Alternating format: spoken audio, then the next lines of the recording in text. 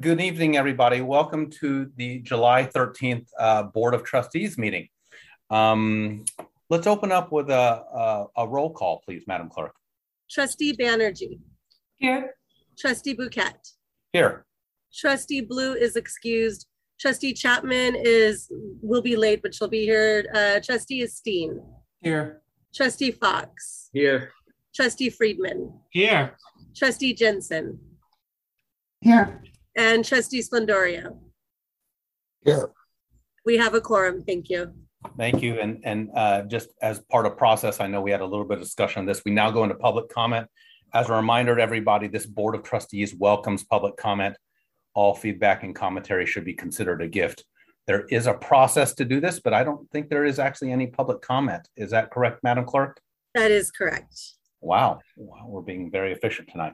All right, well, this will go into item A, which is the executive officer's report. I think it's always important to reframe the executive officer's report. We do it, sometimes we use it for a little bit of business, but it's often a framing or a learning relevant to our job here. So I recently reached out to a couple of our trustees, and I invite all our trustees to always contribute, be it an article. We've been using an article as a primary format, but we don't have to do it just like that. Trustee Banerjee, always being forward thinking and thoughtful about this, thought this would be a great opportunity to discuss a mission moment. I'm going to give the podium to her in just a second. And then Trustee Jensen actually was the contributor to our two main articles. So I'm going to give it to these two to lead us through this. We've earmarked about 20 minutes of time here. And again, the purpose here is to frame the work we do vis-a-vis our mission and our fiduciary responsibility. So with that, this is item A. Trustee Banerjee, good evening. Thank you, Chair. And as Trustee Bouquet said, in this part of the agenda, we usually pre-read articles and then the board discusses and opines on it. And we wanted to mix it up a little bit and hear a story from our staff to ground us in our purpose. I am fortunate to be the board representative on the Health Equity, Diversity and Inclusion Committee and have been on it since 2018 when HEDI restarted after a hiatus for a few years. And the mission of HEDI is to help AHS bring its vision and mission to fruition. In its charter, it says Alameda Health System will be a world-class patient and family-centered system of care, a diverse, multicultural, anti-racist organization that advances health equity, justice, well-being, and belonging in the community. And when we speak about community, we mean both our own AHS family internally, every member of our team, as well as our patient, our partners, and every resident of the committee. Briefly, the goals of HEDI are to embed equity throughout AHS's culture, systems, policies, and practices. That means we put these accountabilities in our HR, our workforce, our contracts, our budget, finance, communications, our advocacy efforts, and our services. Cultivate a workforce culture that embraces and advances inclusiveness and belonging. Embed equity into the design of clinical services, research, assessment of quality outcomes, and strengthen cross-sector collaboration.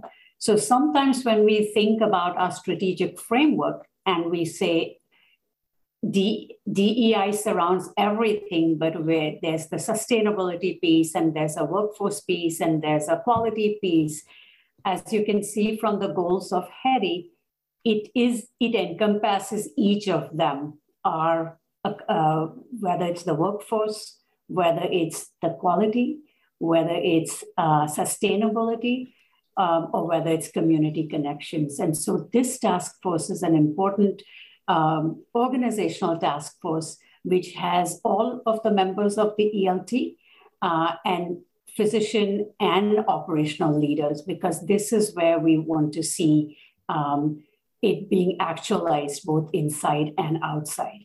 So as you all know that when the board approved our strategic plan, there was a very explicit call from the board that the goals that we were seeing really reflect what what the graphic said, patient-centeredness in the middle, accountability, trust, and equity. And we've seen now with the Joint Commission, they wanted to know when we had our survey, they wanted to know how are you doing with equity? CMS has just released their health equity framework. So they will be mandating us to show how we are doing equity. The American Hospital Association sent a survey to its member organizations saying, how are you doing equity?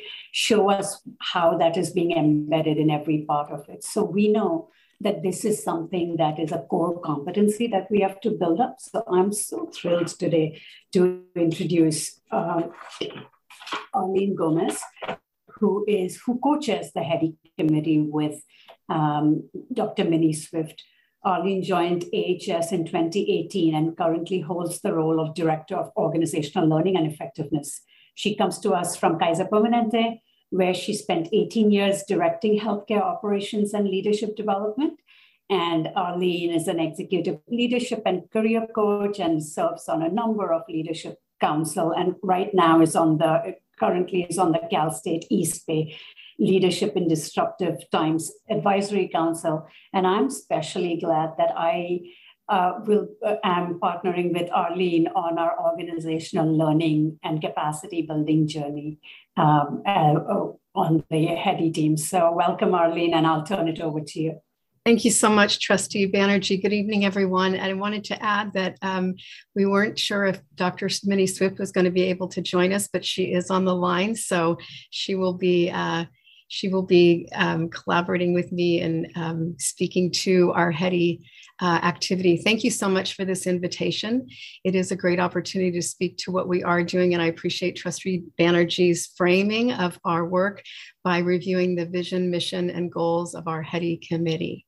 In addition to the regulatory and required elements that we've talked about, I wanted to just mention also that there is a California Senate bill 464, Dignity in Pregnancy and Childbirth Act, that we are very compliant with and actually are doing very, very well. We've been asked by the Department of Justice twice to report on our compliance, and last time had the opportunity to provide information beyond the requirements that are stipulated in the legislation, and we were able to really give a lot of information about that.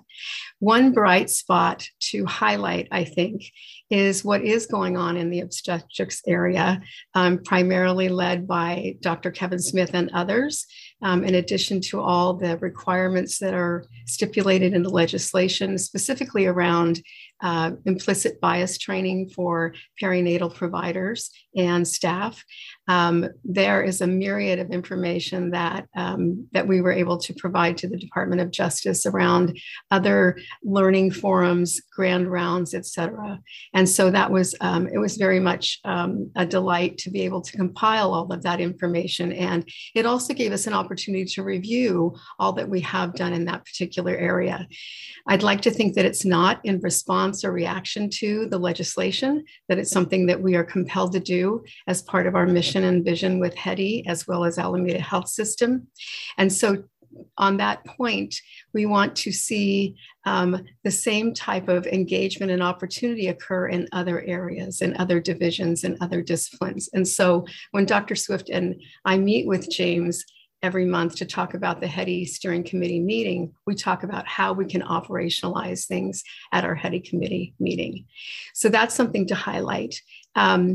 And then concurrent to what's occurring in health equity, in terms of our workforce culture, there's a lot of training underway for implicit bias, but also asking and engaging our management team, our leaders, to foster a culture of inclusion and belonging. And that comes from just interactions every day, but also through our hiring process, that there's diversity and inclusion in that process as well. So let me just stop and see if Dr. Swift wants to add anything at this point. I'm not sure if she can. Hi, everyone. just wanted to say we are so thrilled to have been, I know everybody in the HEDI committee was so thrilled to have the opportunity to participate in the strategic planning process and to really give thoughtful and deep feedback. We are so appreciative of the forward thinking, nature of our board and our executive team, and we really look forward to being a resource as we begin to implement that strategic plan. I've just returned from PTO camping for the first time in my life. So just coming off of that, one thing I've been wondering and asking folks around me is like, this is really extraordinary. Our board has mandated that everything in the strategic plan and basically in the organization is to be enveloped by equity. And I've been asking myself and asking others, like, how ready do we feel that we know how to do that? And so just wanted to share that we are thinking about that. We're thinking about trainings. We're thinking about so many aspects, and we're just so grateful for this commitment. As we talk to other organizations, sometimes it's a struggle to persuade their leadership, and we feel really grateful that that is not the case here at AHS. Thank you. Thanks, Dr. Swift. A couple more comments. I wanted to highlight also the affinity groups that we've begun. There are 3 that have been started for our employees, and it sounds as though a 4th one is forthcoming. The engagement is a little quiet at this point, so we're strategizing around how to increase that engagement, hopefully through a grassroots effort, but certainly by championing and marketing with our PACE partners, et cetera. The other thing that I wanted to highlight is that in terms of operationalizing and strategizing, another kind of mantra that Dr. Swift and I have talked about is the idea of providing to patients access to what they need by meeting them where they are. So it's an interesting notion. It's a little abstract and conceptual, and yet I think it is occurring in some areas. So I would like to thank everyone, and especially again, Dr. Banerjee, for this opportunity. We would look forward to returning and sharing our updates and information moving forward. And thank you very much. Arlene, did you want to mention what the affinity groups are? Sure. Certainly. So the 3 affinity groups that have launched are BEAM, which is an acronym for Black Employees and Ally Network. There's the Latinx Affinity Group and the LGBTQI Affinity Group. The one that that we believe is forthcoming is the Asian Pacific Island Affinity Group. So we also have talked about, in fact, it was a meeting that we had with James recently. He had 2 of our student interns, Health Path students, rounding with him, and they took the opportunity to share with us what affinity groups were like at their respective universities. And one of the takeaways was that they very much included and invited allies of the affinity groups to join. It wasn't solely participation based on identity, it was including allies. So we've talked about that as well. Well, thank you very much to Ms. Gomez, Dr. Swift, and of course, Trustee Banerjee for introducing this topic. Trustees, any commentary, questions, dialogue, discussion on this first segment of the Executive Officer's Report?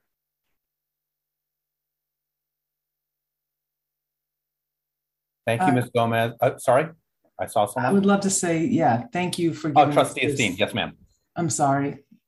Thank you so much for sharing the HEDI information with us. I think equity, I appreciate what Dr. Swift said, emphasizing that equity is at the center of the strategic plan and asking the question, are we even ready for this? It always takes an initial assessment to figure out if we're on the right track and how to make a plan. So I just wanted to say I appreciate that so much. And thank you so much, Arlene, for your explanation of everything. We do look forward to having you come back to share it. Thank you. Yeah. Thank you, Trustee Esteen. Yeah. Thank you, Arlene. And like I said, equity is a framework that is whether you're doing finance or you're doing workforce, it's like a model clinical guideline or practice, model practice that you use that frame in everything that we do. So we look forward to hearing regular updates from our operational folks who are actually going to be putting this in practice. Yeah, very, very much. Again, Trustee Banerjee, thank you for that. Trustee Esteen, you made me, I geeked out a little bit when you said equity is at the center of everything we do. And I'm going to make a humble argument. It's sort of, I'm a Star Wars geek. It's kind of like the Force. The Force surrounds us and binds us. That's what this is. So maybe equity is like the Force. It surrounds us and binds us what we do here. And that'll be my geek moment for here. Actually, every moment for me is a geek moment. So with that, I'm going to give it to Trustee Jensen, who introduced 2 articles which are relevant to the discussion we've had. Trustee Jensen, can you talk to us about the selection of these articles and kind of what inspired you here? And then we'll kick off any dialogue. Actually, thank you, Dr. Chair, and thank you to the presentation regarding the HEDI committee. This is actually very much related. The national, currently July is, every year is National Minority Mental Health Equity Month and Mental Health Awareness Month. And it's unfortunate that there is a direct and a highlighted month for minority mental health awareness. But as we know, equity and inclusion in all healthcare services is a challenge, and especially in mental health.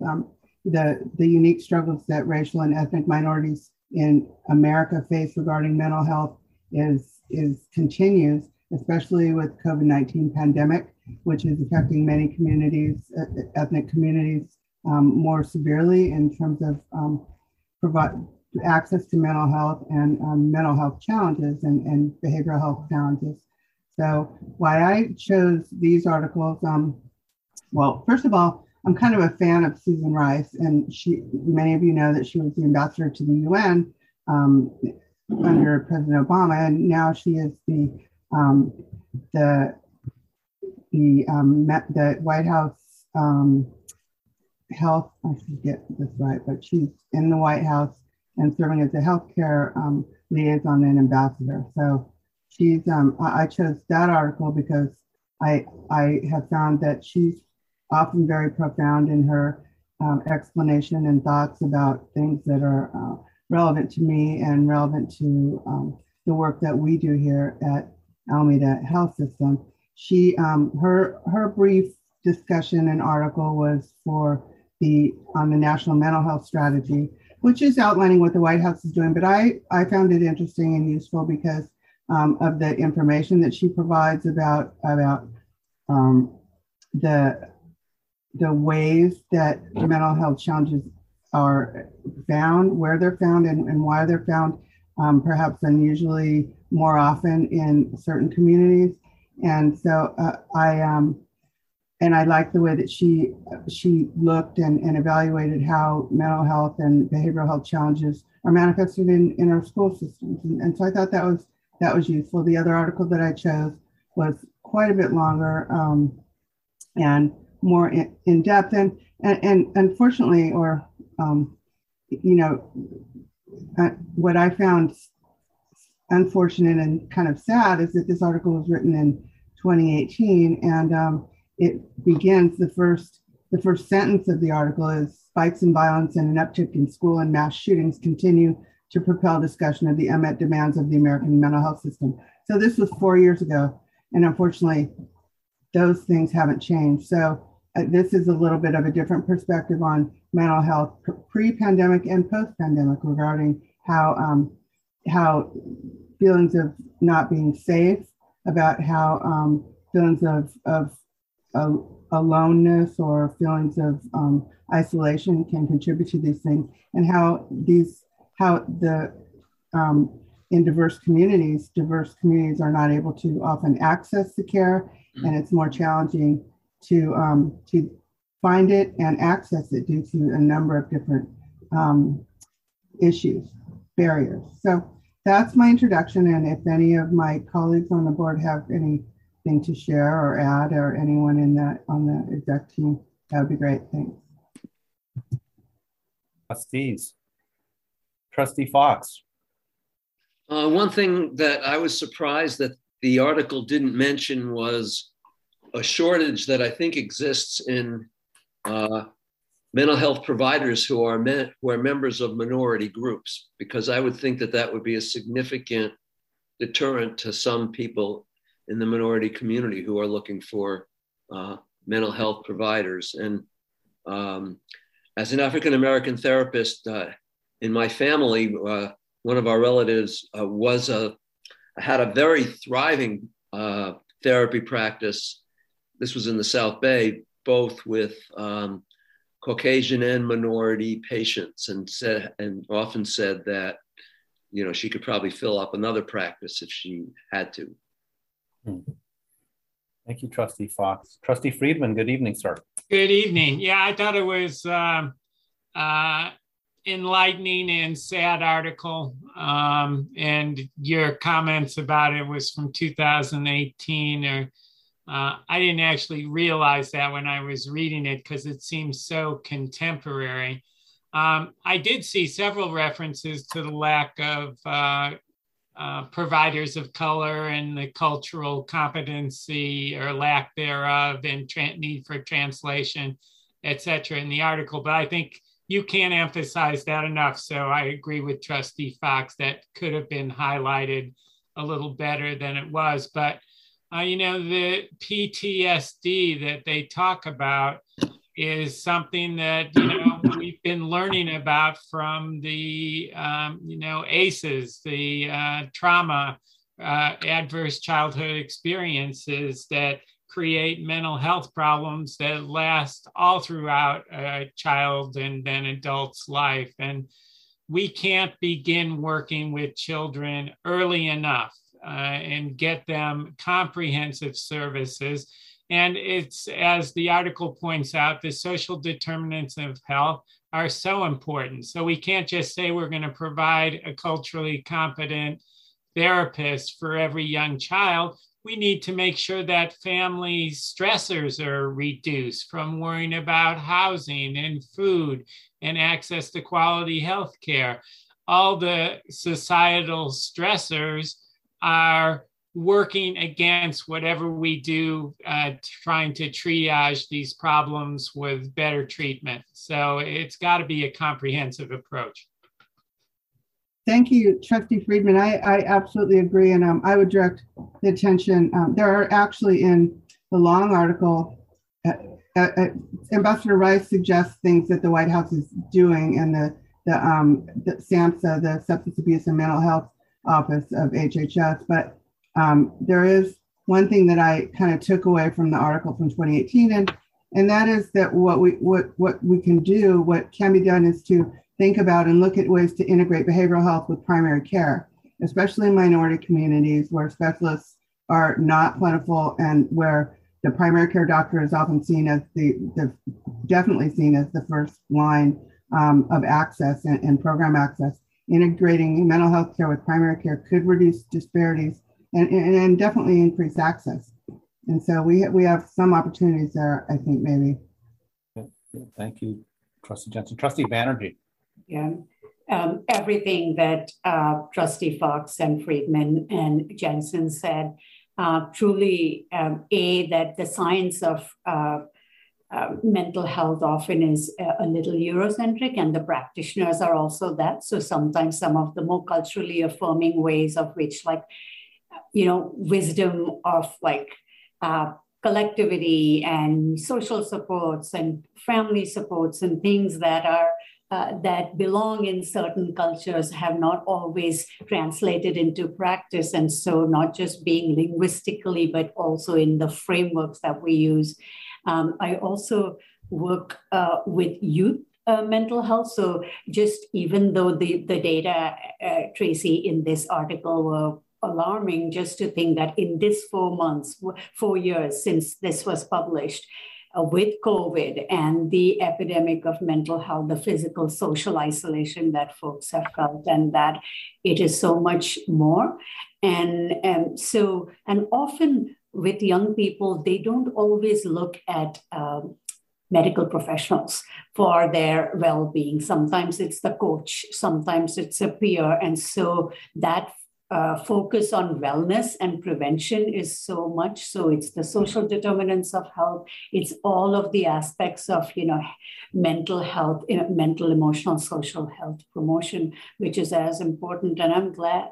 I would love to have our mental health folks come back at some point in time and see, like, how are we through HCSA and AHS doing that continuum of care from, like, not just from a treatment point of view, but as we think about community connections, how are we working with other partners to also be to promote.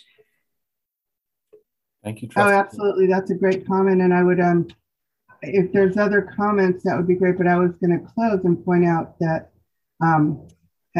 these aren't the most optimistic articles. And there is, unfortunately, another piece of information that was released this week, which is about our specific mental health capacity and programming here in Alameda County. And that was the grand jury report. So to your point, Trustee Banerjee, perhaps we could have a more of a agenda item on the overall Alameda Health System and Alameda County mental health programs and access, and including the grand jury report, which was not applaudatory, put it that way, regarding the degree to which most people in need of mental health services and behavioral health services in Alameda County are able to access those. Thank you for that, Trustee. I did not know there was. And one last point is with the gun reform bill that has been passed by our president. I don't know how much budget will be allocated for that, but there are dollars when there is for mental health services. And I hope that trickles down to every single local level. Thank you, Trustee Banerjee. Trustee Jensen, I thank you for inspiring this dialogue on something important for us. Madam Clerk, as part of our tracking items, can you put an update on, I'll just call it the state of behavioral health in Alameda County? That's a big one. We've tried to do that one before on prior iterations of the board. I think it's important to put it on our tracking item as a go forward. Two other comments. One, approximately 24 months ago, this organization was contemplating shuttering the intensive outpatient program. And look at us today, where there's investment in it, and it's actually both clinically and financially a performing unit. Is it enough? Absolutely not. But I think the organization's commitment to it is obvious in there. And then the second, I'll just close with some of Ambassador Rice's words as we end this. Mental health is health. So this has to go part and parcel with everything we do here. With that, I really appreciate Trustee Banerjee and Trustee Esteen for bringing this dialogue for this item. Hopefully it was a thoughtful dialogue. Well, that will close out item A, and we'll go to item B, the CEO report. Good evening, Mr. Jackson, sir. Good evening, Dr. Chair Bouquet. Thank you for the opportunity, trustees, to share some information. I unfortunately must start on a somber note. Dr. Chaplain Liu, who is a community-based nephrologist who has served both Alameda and San Leandro hospitals most efficiently and very importantly, since they became a part of the Alameda Health System. I learned today that he passed unexpectedly this past Monday.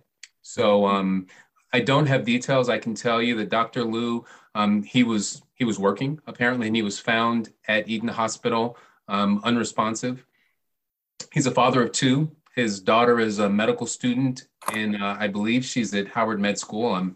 And his son is a graphic engineer, and he just was committed to his work as a nephrologist and as a physician and a person of good character. And so I will ask that we have just a moment of silence, if you will, in honor and respect for Dr. Chappie Liu.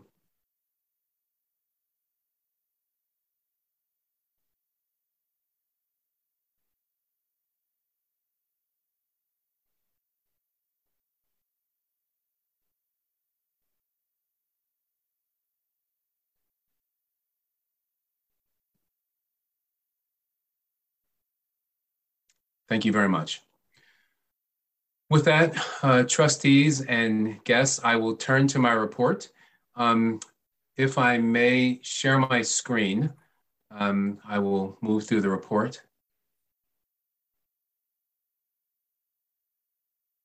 Are you, Chair Bouquet? Yes, thank you very much. I will go to.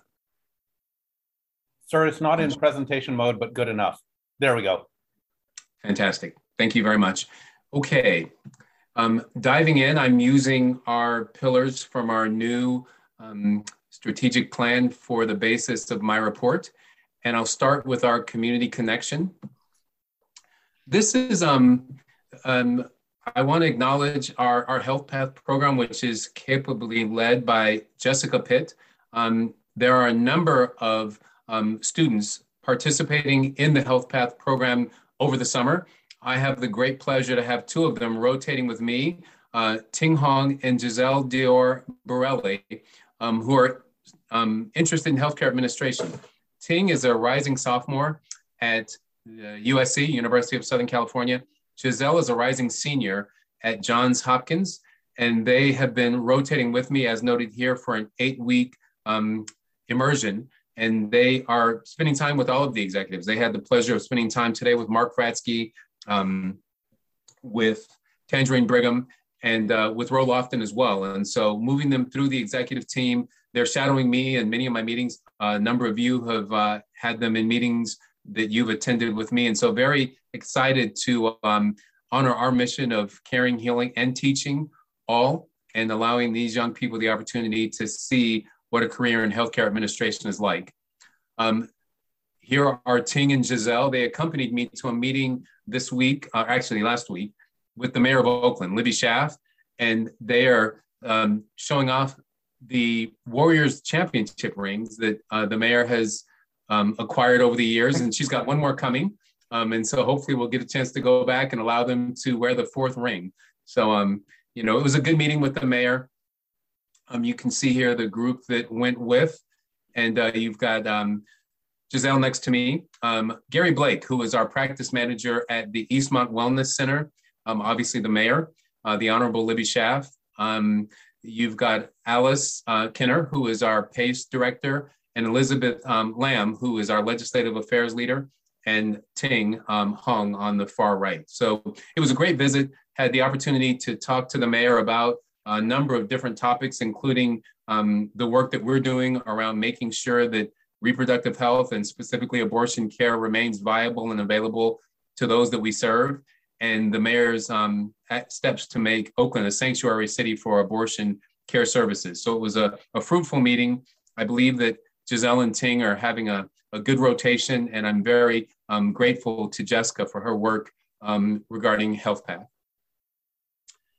This is a slide that really captures some of the work that we're doing around the rape prevention work in our emergency room. We have the Sexual Assault and Response Team, which is a 24/7 program. We recently had our grant to sustain that SART team renewed from October of this year through the end of September of next year.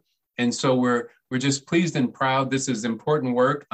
I wish it were not needed work, but it is very much needed. And so I'm honored that AHS has once again received this grant to allow us to continue this important work in our community. Moving to the culture of safety survey, just a few updates to provide regarding where we are in this work. There are 5 steps which are outlined for you here. We are right now at step 4 with the department leader collaborating and creating an action plan with the staff and providers to address the issues and concerns that were brought forward by virtue of the culture of safety survey.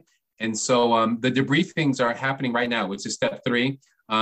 We made a commitment to have all the briefings done by the end of July, and we are on track to meet that target. And then we will move into the action planning. This is where we are. And I share this, and it's not great looking when you look at how many of the debriefings are now done. But I met with the executive leadership team, and we are talking to each of the leaders responsible. And I have high assurance that we will in fact have all of the debriefings done by the end of this month, and I will continue to provide updates to this board as this process moves forward. Noting just where the areas of concern are, and that's John George and San Leandro, and I received emails today regarding both of these facilities and the work that's being done to make sure that the debriefings are being scheduled. And then our underlying message, obviously 3 quick bullets. Evidence shows that organizations that do not share survey results with frontline staff erode the trust between management and employees. And I have experienced that firsthand. Staff really take umbrage when they give us the courtesy of providing their feedback and we don't honor them by returning that feedback in an aggregated way and then helping them and allowing them to help us with the plan. Culture of Safety survey helps us uncover the issues that impact productivity, engagement, morale, and the culture of the Alameda Health System. And ignoring the results and not doing anything about them sends a message that we do not value our staff's feedback and are not willing to do anything about their concerns. I dare say that in the past year and a half, we have been all head and shoulders leaning in to making sure that we in fact do honor the feedback that we receive from staff, and this is another manifestation of that.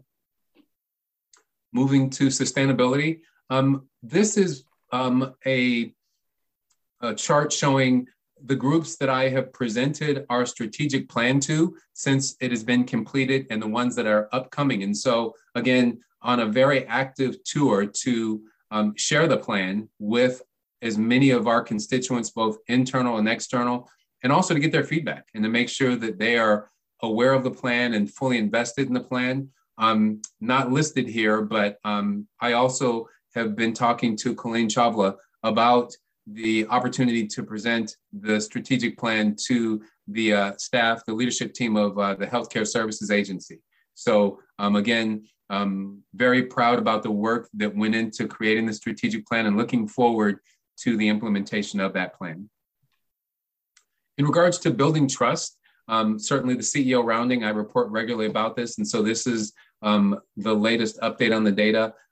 Continue to get really valuable feedback from the staff by virtue of the rounds that I and the executive team are doing. I've been asked if we intend to continue them, and I emphatically say yes. I think that this is just terribly important to our ability to be in touch with the staff and to make sure that we are hearing them and that we're being responsive to their concerns and their needs.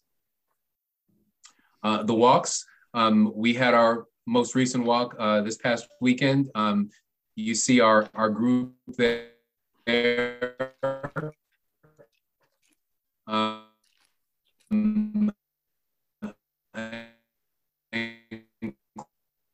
Including sir, I think the nursing leader for John George and one of our visitors.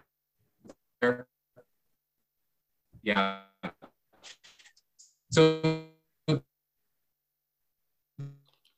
James, I think we're losing some internet connection here.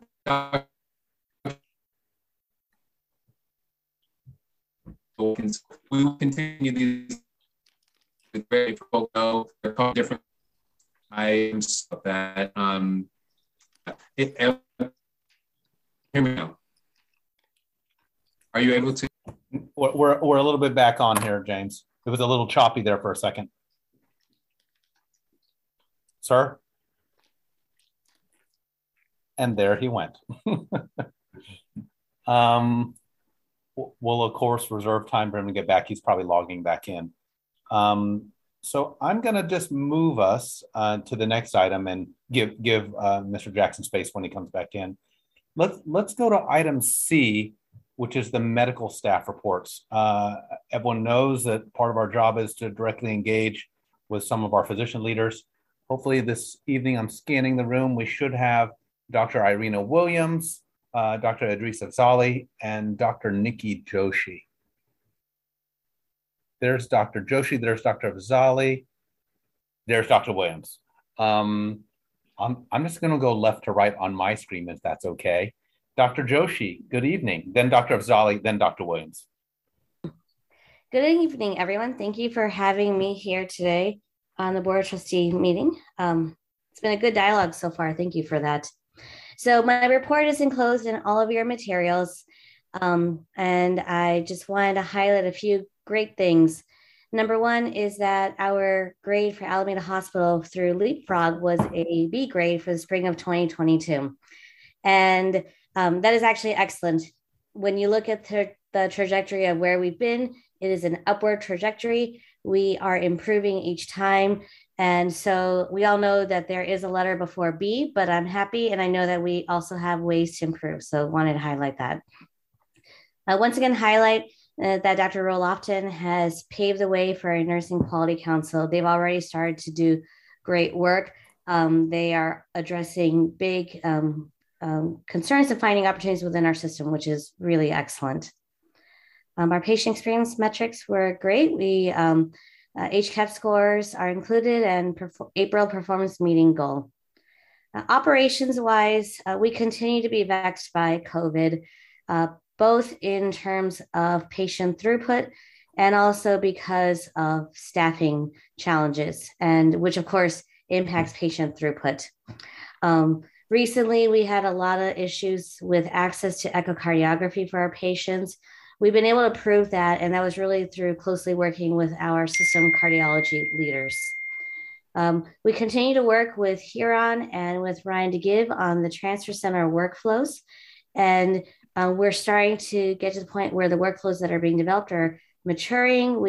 I know there has been an outreach to a wider net of physician leaders to make sure the workflows are accurate and reflect the services that we have. So that's a great thing. Joint Commission came, left, we passed, we did great. From the med staff perspective, we did not have any findings. We have received the report on the HS strategic plan, and we were excited to hear that report that Mr. Jackson has presented a few times now, and hopeful to see how that will play out. Patient experience, we will be working with the patient experience team and start training cohort style in August. So I'm looking forward to that. The perspective will be a work group cohort. It will be to not highlight people who are deficient in how they communicate with patients, but those who seek to improve. And so the whole perspective will be positive, which I think is the right way to look at this. Recently, we worked with Dr. Trelaskaya to create an NSTEMI pathway, which are those who are suffering from cardiac pathology in our community hospitals, when and how to move them to Highland if they will need to go to the cath lab. And so this pathway really is an achievement because it really helps the community hospitals. And the best part was it was all done actually through email. So I really applaud Dr. Trelaskaya for leading the way on that. And really the dialogue was multi-specialty, the hospice, the ED, and cardiology. Areas of opportunity, we are continuing to work on identifying ways to improve how we transfer patients who are within Alameda Hospital, specifically the inpatient side, who need specialty care, whether that be an emergency condition that they developed or a condition that's not necessarily emergency, but one that requires moving to Highland because that's where our subspecialists are. We're working on our professional standards committee, and actually tomorrow will be our first training that will kick off that committee. So excited about that. That's been really led by Dr. Williams, her efforts. We've also identified opportunity to do more system-wide chairs and chiefs training. I know that within the institution, we have had a pretty robust leadership training in the last few months. But recently within the MEC at Alameda Hospital, we've identified opportunities that would specifically help the physician leaders, chairs and chiefs of various departments and divisions, and looking forward to seeing what that can look like. I spoke with Mr. Jackson about that a few weeks ago. Key concerns continue to be access to subspecialists. I know that Dr. Gaines is working with Dr. Turner Bene of our current neurology coverage, which currently is teleneurology. And we're hopeful that there's opportunity to have more of a hybrid function in the future. We've been working with Dr. Victorino and our neurosurgeons to make sure that that access is as robust as it can be given the limitations that we have, primarily because the number of neurosurgeons that we have in our system is not so much. So we want to make sure that we are working with them effectively. an ongoing issue of compliance with our 2030 seismic requirements. And I mentioned staffing before. Staffing continues to be an incredible challenge. We've been working with Dr. Lofton, meeting with her weekly of what we can be doing. We've been trying to find creative ways. I wonder if at this point we could explore more drastic, more out of the box types of solutions. But the bottom line is, I'm speaking at a pretty public forum right now. We need help. There's a lot of efforts that are underway. We are being heard, but the solutions are really, really hard to find. And the staffing concerns go way beyond nursing. This includes our echo techs, radiology techs. This includes almost every part of the hospital.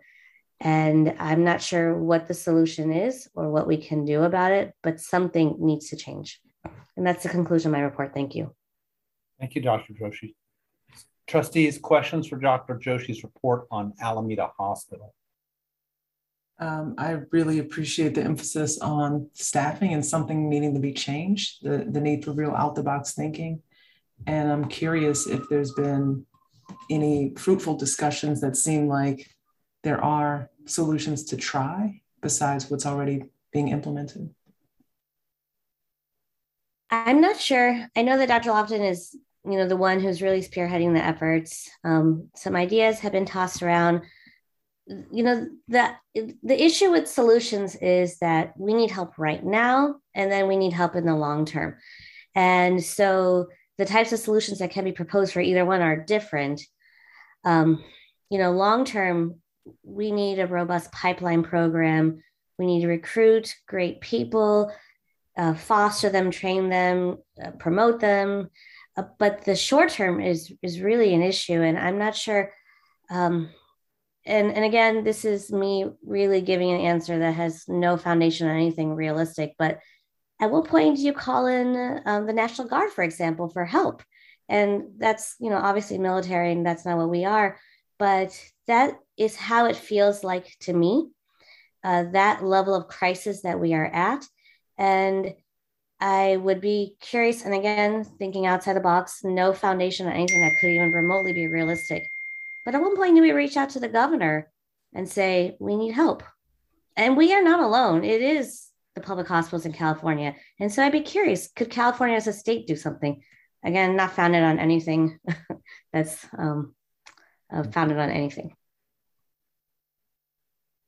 I think these are excellent questions. I don't think they're outside the realm of asking. I mean, Dr. Chair, you are probably the best person to say this, but I would love to hear from our GR team, from Ms. Brigham, to know how we are doing this kind of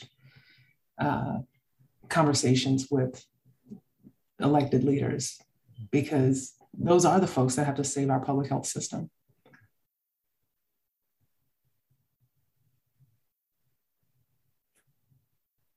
I'll come in with some questions, and what I always like to do is we feel something, and I'm not challenging anyone. You never challenge on anyone on the feelings, but what's the quant? Do we have a feel on the quant on this problem, Dr. Joshi? Like, for example, what is our dashboard for this issue? For example, one number might be % of shifts which are not fully staffed. Do we have that kind of scale? Is this like 75% of our shifts are not fully staffed? Do we have this kind of dashboard to help fuel the quant on this question? I'm not sure, but it must exist at a minimum on a day-to-day basis. Our staffing, people call in, people call out, so that day-to-day shift by shift data is there. I'm not sure how it's necessarily tracked day by week by month, but it is more often than not.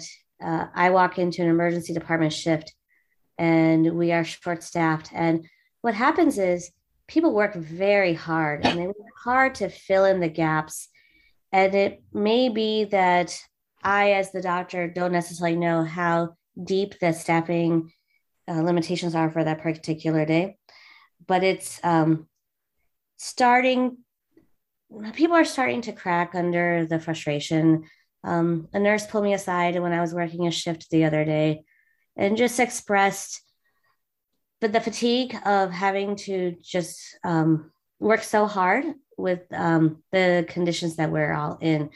And again, these are fantastic people who are absolutely dedicated to AHS, who also understand that this is not an easy solution. It's not like somebody out there is withholding a resource, but it's 2.5 years into the pandemic. It feels very, very fatiguing. Trustee Bouquet? Yes, sir. Mr. Fratsky, sir. I appreciate what Dr. Joshi is saying. And it isn't just the safety net hospitals, it's a condition of healthcare right now. And it isn't just nurses. I think Dr. Joshi and the physicians on board meeting night would say there's shortages with our docs in a lot of areas as well. There's shortages in radiology. There's shortages in respiratory therapy. You can march right down the line of all of our clinical departments across our system, and there are shortages. So, we're doing the best we can, and we always look for better ideas in terms of, offering the bonus pay, which in the short term can help, but the pandemic is now 2.5 years, to Dr. Joshi's point, and people get burned out even with, bonuses with the shifts they work.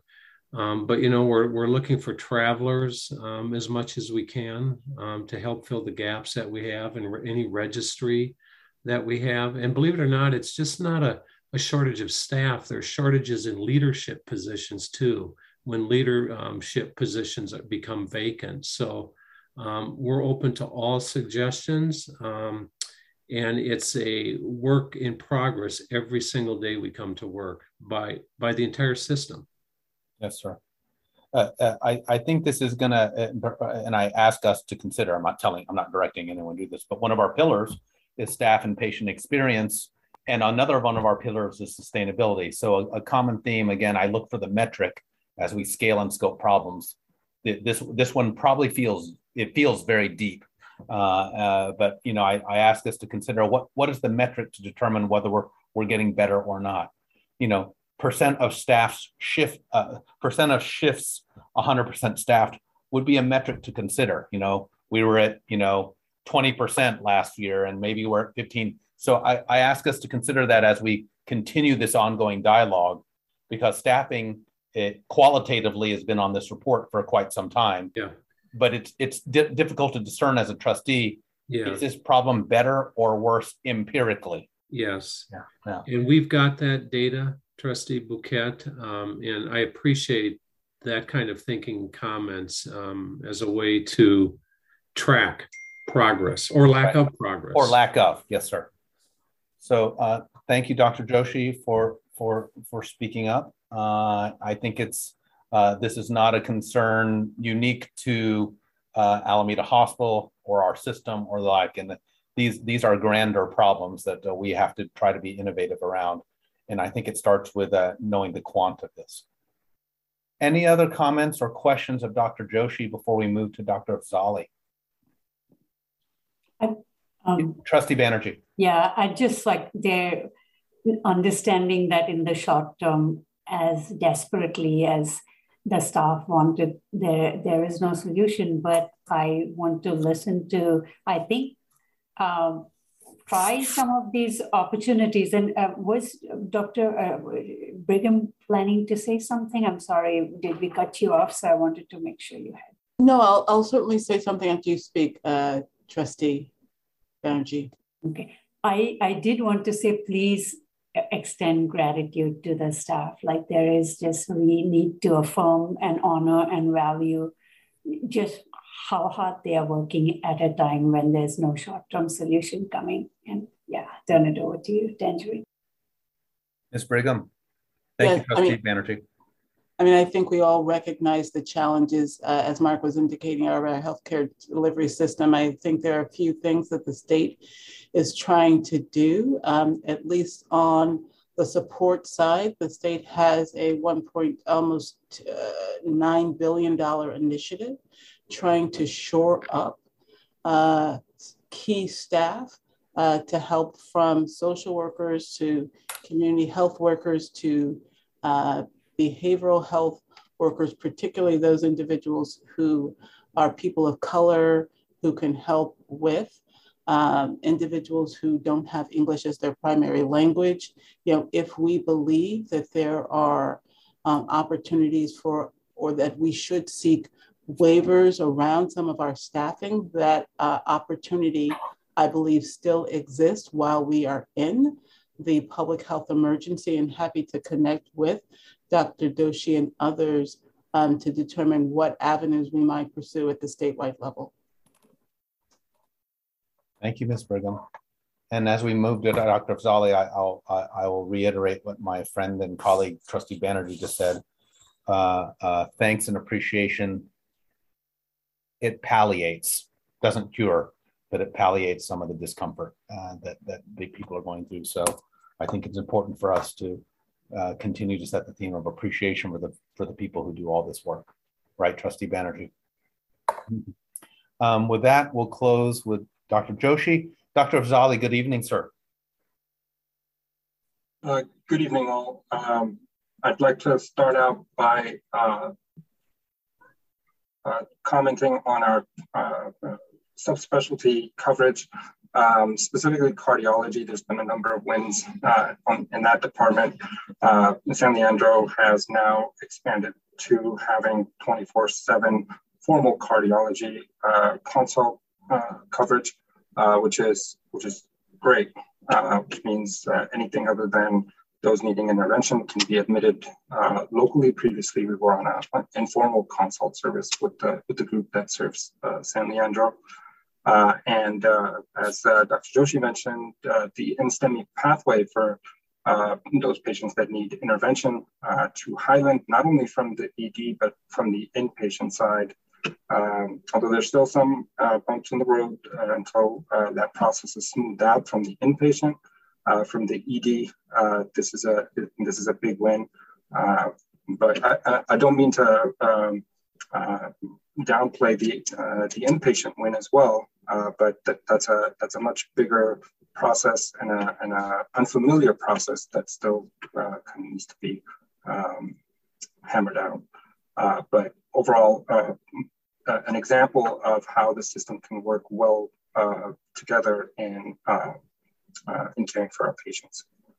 The next item I wanted to touch on is the one we just ended, and that's staffing. As I wrote these updates towards the end of June, our staffing in San Leandro was starting to look a little bit better. It seems I was a bit, I jumped the gun on that comment. July has been probably as bad as it's ever been at San Leandro. And it's compounded by the fact that our volume has gone up so much in the ED specifically. There's this downstream effect from radiology to lab to inpatient floors not having capacity to take patients up. It all just kind of moves downstream into the ED, which not only ends up boarding patients longer, but we don't have the option of not taking patients. So the patients keep coming. And on the flip side, it's harder to get patients transferred out. Highland has been on Surge Red almost daily. And so I can't even imagine what it would be like to work in the Highland ED, but it doesn't sound fun. And so I'll say no more about it, but I feel Dr. Joshi's, the pain that's in her voice when she speaks about staffing in the ED. And yeah, we feel it at San Leandro as well. The other item I will highlight in my report is the EMS delays. There have been longer and longer delays in getting rigs to transport patients, whether they go to skilled nursing facilities or transfers. I assume it's because of the same challenges we're facing because of staffing, because they have the rigs, they just don't have enough people to drive them. But that's been adding to the issue. Radiology equipment is on there because our our portable X-ray machine failed, but that has been fixed. I'm happy to report, and I appreciate the quick response on that. I have a table up there. I like sharing volume, and I'm hoping that I can share more metrics as we go ahead. The table I have in the report shares volume from May of last year and May of this year, and the sort of overall percent change among the sites. The overall number isn't important, but I think it's worth highlighting the sort of big role that the community sites are playing within the system. We're seeing the biggest bump in our volumes. Alameda is, of course, leading the way with almost a 26% climb in May. In June, they still hold the lead with, excuse me, Alameda and San Leandro still seeing the biggest bumps in volume. Our leadership committee will be having its formal meeting again on August 2nd, our quarterly meeting. So hopefully we'll have some more important updates for you then. Happy to answer any questions at this point. Thank you for your report, Dr. Afzali. Trustees, any questions of Dr. Afzali? Question about this increase in volume to the community hospitals. I mean, is there any understanding about why this is?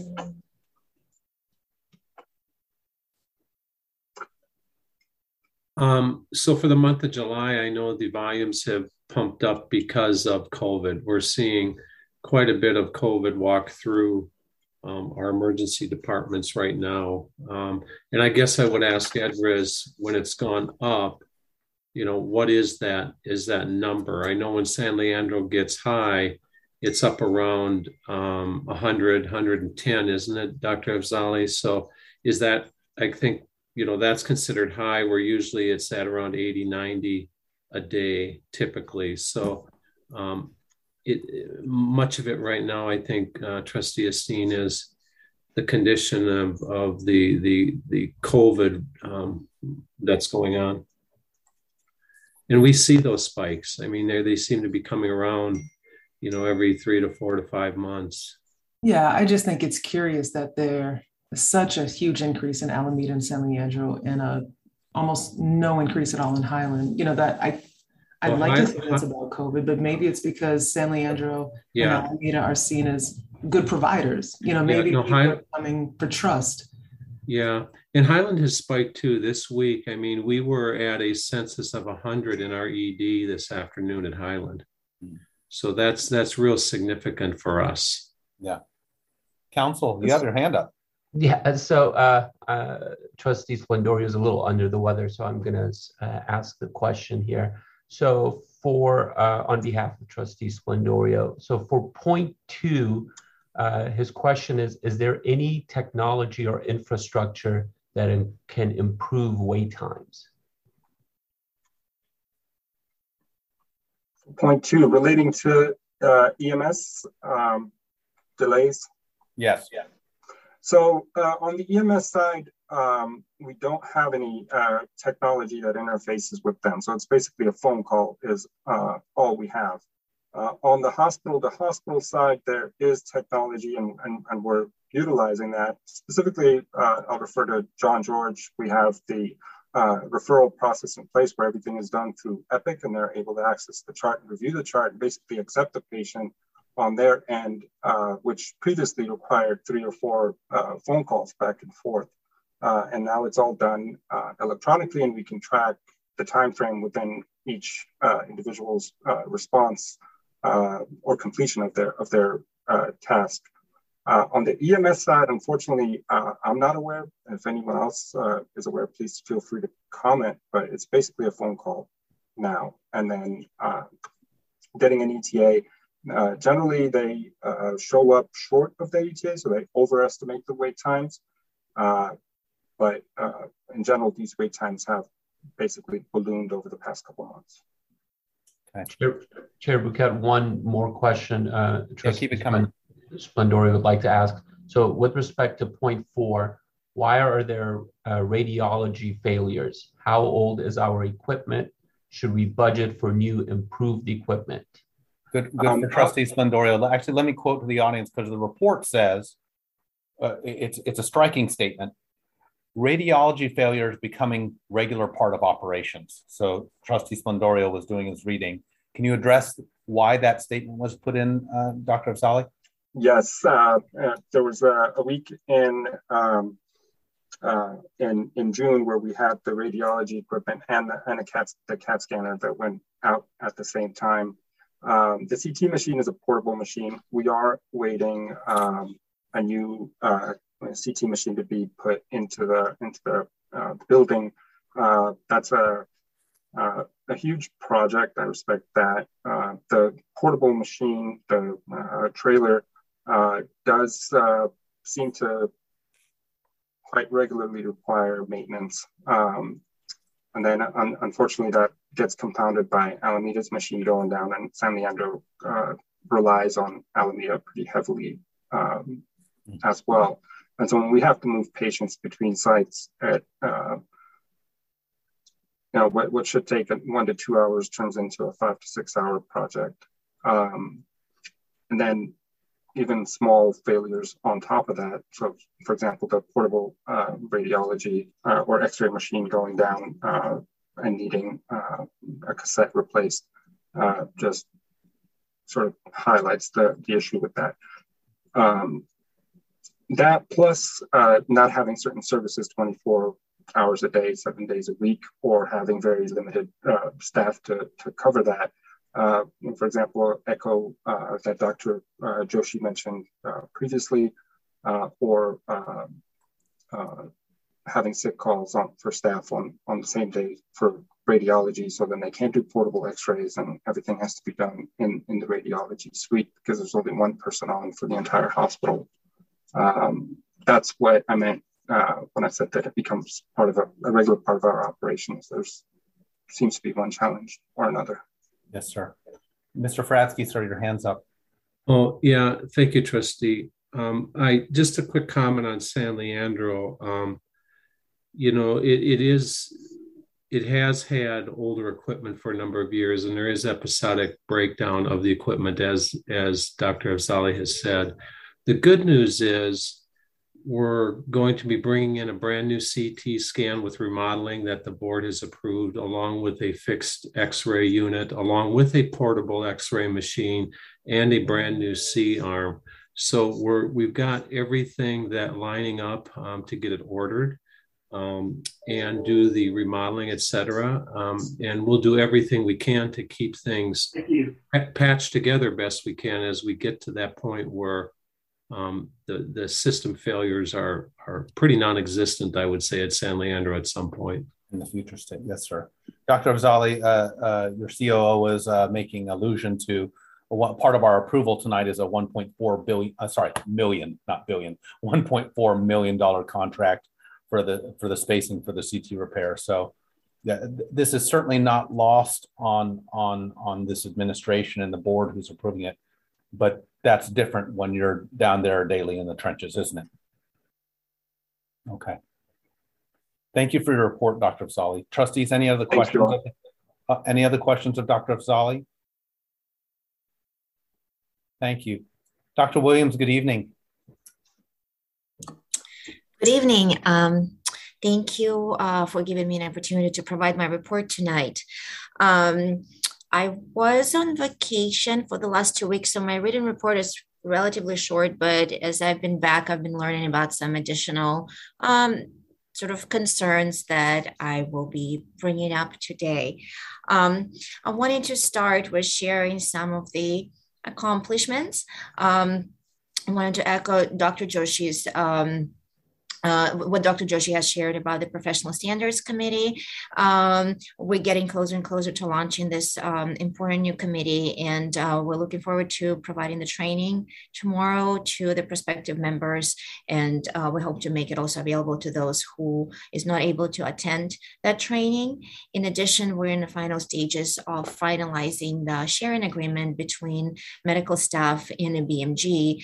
The significance of that is that it's going to be sort of the first agreement of this kind, and it will help support communication and alignment between medical staffs and the medical group, and help avoid duplicate efforts in the certain aspects of our work. So we're very excited about the progress on this and hope that we can finalize this agreement over the next few months.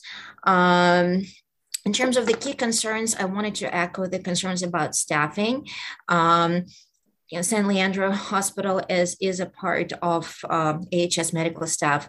And when I was there today doing my clinical work, I have learned that there are potentially more staffing shortages that may be happening there. So I'm echoing the concerns from Dr. Afzali and Dr. Joshi that staffing support is becoming more and more challenging, and it's worrisome that it seems like it's starting to get worse again when we were thinking that it was getting better. So we appreciate any support and guidance from the leadership with that. Another concern that I wanted to share that sort of came up recently has been around provider onboarding. It appears that there are some opportunities in this process, and current way of onboarding doesn't seem to be as aligned between the various parts of the organization that participate in this process as it could be, which leads to some frustrations and additional work on the chair and division chief side whenever we bring a new provider on board, which with the help of EBMG, we've been hiring a lot and growing our services a lot, which has been positive. There are some efforts happening system-wide to help us address this concern about onboarding, and EBMG as well as the SMART team seem to be on board. So hopefully more to come on this, and hopefully we will make progress in this area soon. Another concern that I have brought up to the board's attention before, it's sort of more of a standing item, I guess, at this point, is department chair search and some challenges that we've been having with recruitment for a number of department chairs. I do have good news to share that the chair of the Department of Anesthesiology has started. So we do have one new chair who has recently joined AHS, and it is actually my department chair. So I'm looking forward to working with this physician in this capacity. And that concludes my report. I'm open to any questions. Thank you for your report, Dr. Williams. Trustees looking around. Any questions for Dr. Williams? Dr. Williams, thanks for that report. Here's my question. Because I've heard the ongoing onboarding discussion in a variety of forums that exist. In your opinion, who should own the onboarding of a new physician to the organization? That's a great question. It's one of those things, if everyone's in charge, no one's in charge, and that might be an issue. Yeah. I would think that it probably falls more under the medical group. However, given the complexity of our organization and our complex structure, I think there are other departments that should be a part of this process. So it's still more of a team effort, I think. There's definitely a medical staff component. There is AHS component to it, but I agree with you that it's helpful to have sort of one part of the organization taking more lead on this to help streamline and organize this process better. Yeah, and it begs other questions. What if it's a non-EBMG physician? Who is responsible for that onboarding? Right. And who's responsible for the onboarding of non-physicians? And I think that's HR in our in our health system. So these are sort of the contemplative questions we have because as I say, every system is perfectly designed to achieve its results, and maybe we have confusion because we don't have the design around it.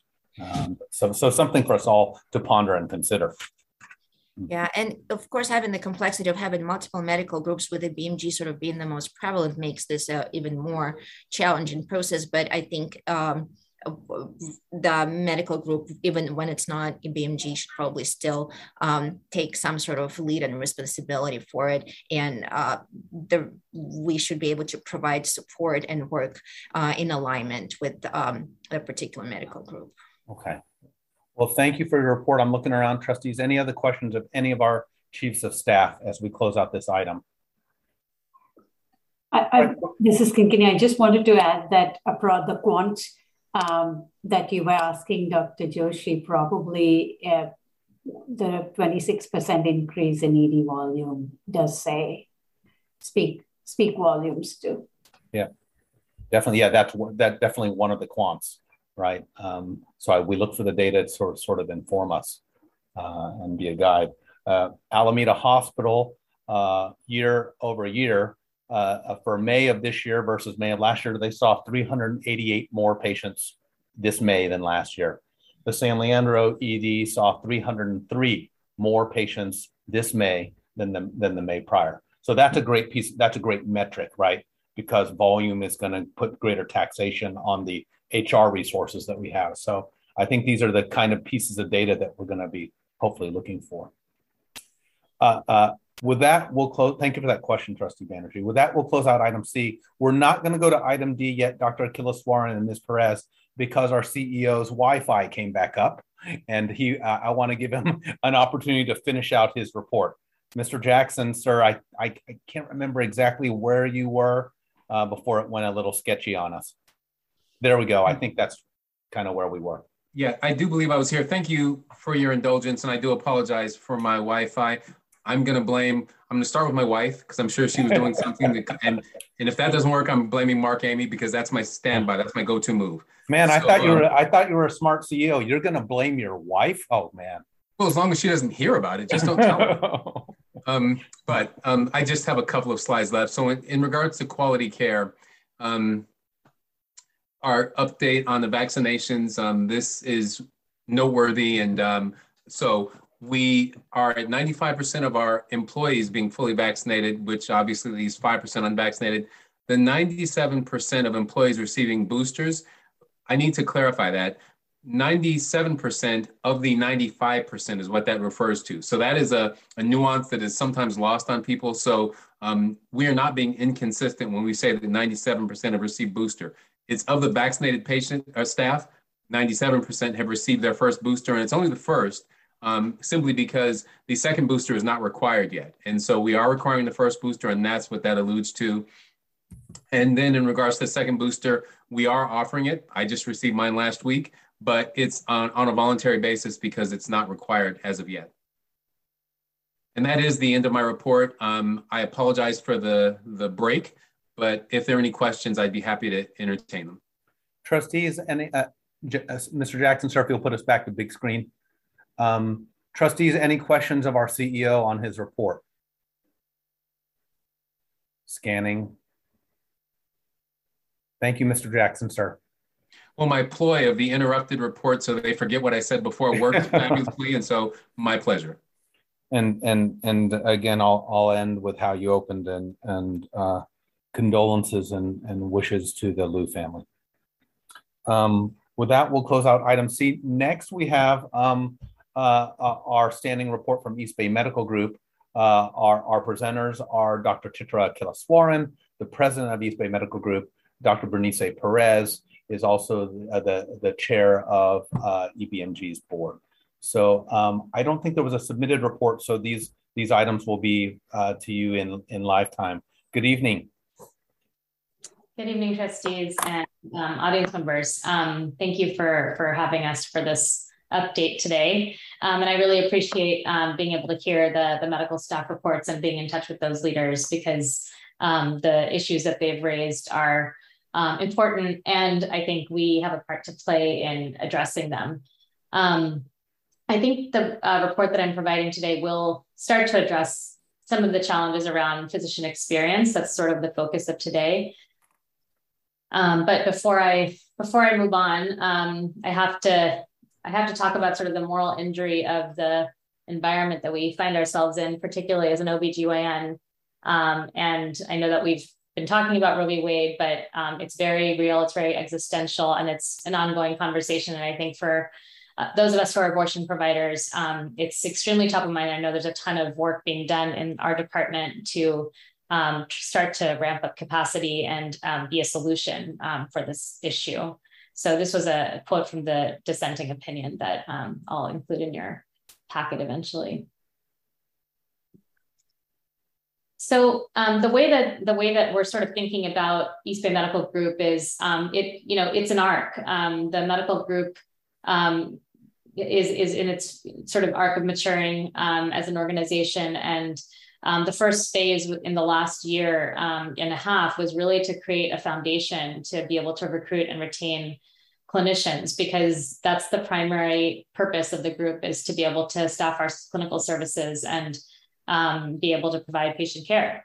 Our phase that we're entering into right now, I would say we're in a transition where we've mostly stabilized the sort of leaving of doctors that we saw last year. We had, somewhere around 12% of our staff leave, and a number of other SANs and folks that were filling in the gaps. And I would say that our staffing models also just demonstrated some of the weaknesses that we had. We were overly reliant on per diem physicians, didn't have enough staff. We had been understaffed in a number of specialties for a number of years. And therefore, when we've been coming upon this new administration and the growth and the expansion of services that we've attempted to embark on, we just simply don't have the ability to do that. And so there is some breaking that's been occurring. But just as one statistic, we onboarded 23 doctors this month. And so a number of them are staff, a number of them are SANs, but what I do know is that they're all excited to work with us in this phase that we are in right now. And I think that's a testament to not only the stabilizing that we've done over the last year, but also just the morale of the current physicians and the ability to recruit. And so this phase is really about physician experience, and that really lines up with one of the strategic plan pillars of staff and physician experience. And so I wanted to just kind of break down just at the high level how we're thinking about that, because many of the issues that have been raised today really have to do with kind of the day-to-day experience of physicians, including onboarding, including just feeling as if you're carrying the burden of being understaffed across various disciplines.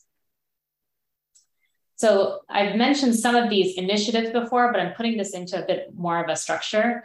There are 4 areas of physician experience that East Bay Medical Group is going to focus on. The first is inclusivity and belonging, and actually creating opportunities for connection, and being together. We need to feel kinship with each other. We need to feel like all our voices matter. We need to feel like we belong to something and that something cares about us. And so there's a committee that will be formed to assist that. And I know I've got a very nice email from Trustee Banerjee with resources that will help inform the charter of that committee. Leadership development is another area. And I think we know that when we're understaffed and when staff morale is down, it's really the leaders that are left to pick up the pieces of that. And so this is just going to be, again, foundational, but really starting to invest in leadership development, recognizing that our leaders need to not only have fair time allocations and compensation, but also support and development. The next area is, of course, why we're here, patient care and impact. We need to measure what we're doing so we can show that we're providing high quality care and feed that back to physicians so they know that they're doing a good job. We know that our physicians want to do a good job, and by reporting data back to them, we can actually demonstrate that and hopefully even show improvement, which I think will raise morale. And then finally, just continuing on sustainability and wellness, which is what we've really tried to do foundationally over the last year by continuing to improve compensation, as well as opportunities for self-care. So I'll just run through some of these. I'll include them in the packet eventually, but we're going to establish a committee on inclusivity and belonging and really defining the physician identity at AHS, which will go beyond EVMG, but start with these East Bay Medical Group, since we are the largest employer of physicians. I also want to note that we have retained with a very small contract a local branding agency so that we can start to just establish some form of visual identity, which I think will help not only with a web presence, we're getting increasing demands for, I can't find you on Google. How do we know that you're a real medical group? You know, how do we figure out how to apply for these jobs? So those are good things, right? I mean, we didn't invest in that over the last year, and we're very good, a very small footprint on the AHS website. But what I'm hoping to do is work with the PACE team and work with, you know, our communications folks so that we really meld the EBMG brand with the AHS brand, and everything's interconnected. And yet physicians still need a place to go where they feel like this is who I belong to. So we'll be embarking on a very small design exercise shortly. With the second area, leadership development, we're starting off with actually just determining what are the competencies of AHS physician leaders? What are the things that physician leaders need to be able to do? And then we're embarking on some self-assessments. So we're going to start with self-assessments to validate those competency areas. So we start to define what does it mean to be a great physician leader at AHS. And then we'll move on to probably 360 reviews later this year. And so this initial exercise will be voluntary, but I think the folks that step up will be very enthusiastic about ensuring that we really are defining what good physician leadership looks like at AHS. And then with the third area being patient care and impact, I've been fortunate enough to work with across disciplines with the business intelligence team, the quality team, as well as finance on creating a EBMG specific dashboard that really will waterfall from the True North metric dashboard. So the pillars are the same, but really focus on physician level metrics that we can impact. And so these are some of the metrics that are going to be on this dashboard. This will be reported monthly to our physician leaders and to all of our physicians. And what we're hoping to do is enable the leaders to be able to click in so they can see at the individual level what's happening with all of these various metrics. There will also be a second dashboard that's just focused on QIP and quality, clinical quality. That will be specialty specific. So the metrics that are associated with each specialty that also ladder up to our quality, our larger quality metrics in the organization. I think this is probably the biggest thing that we can do this year. This will just change the culture of the organization. Our physicians will have to become more data-driven, which they already want to be, but we just don't have access to the data that we want regularly. And we'll start to react to data in different ways. So, you know, just seeing RVUs on here, for example, I think has given some people an allergic reaction.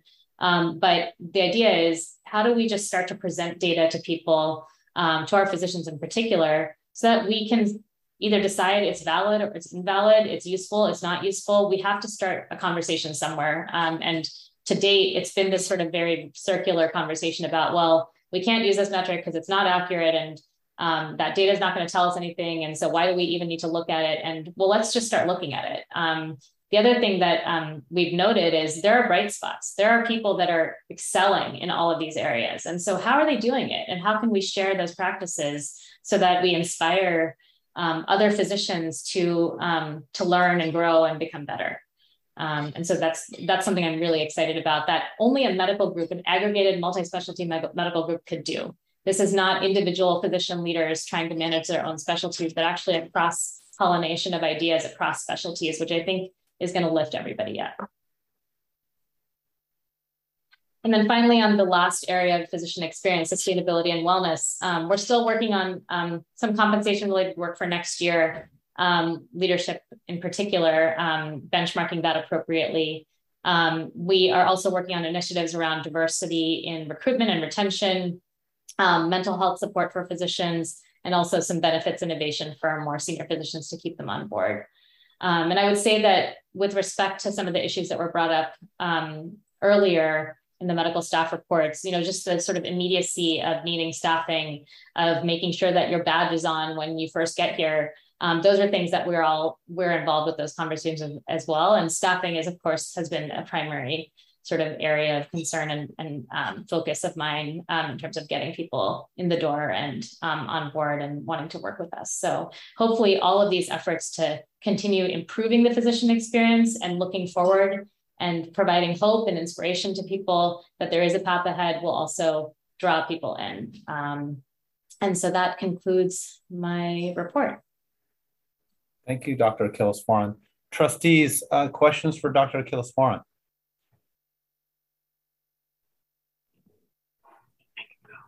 Trustee Banerjee. Yeah, thank you for this update, Dr. Akhilaswaran. Really good to see the kind of 360 way, the leadership, the wellness, the patient impact was really good. I wonder as there and the all of the other day-to-day experiences.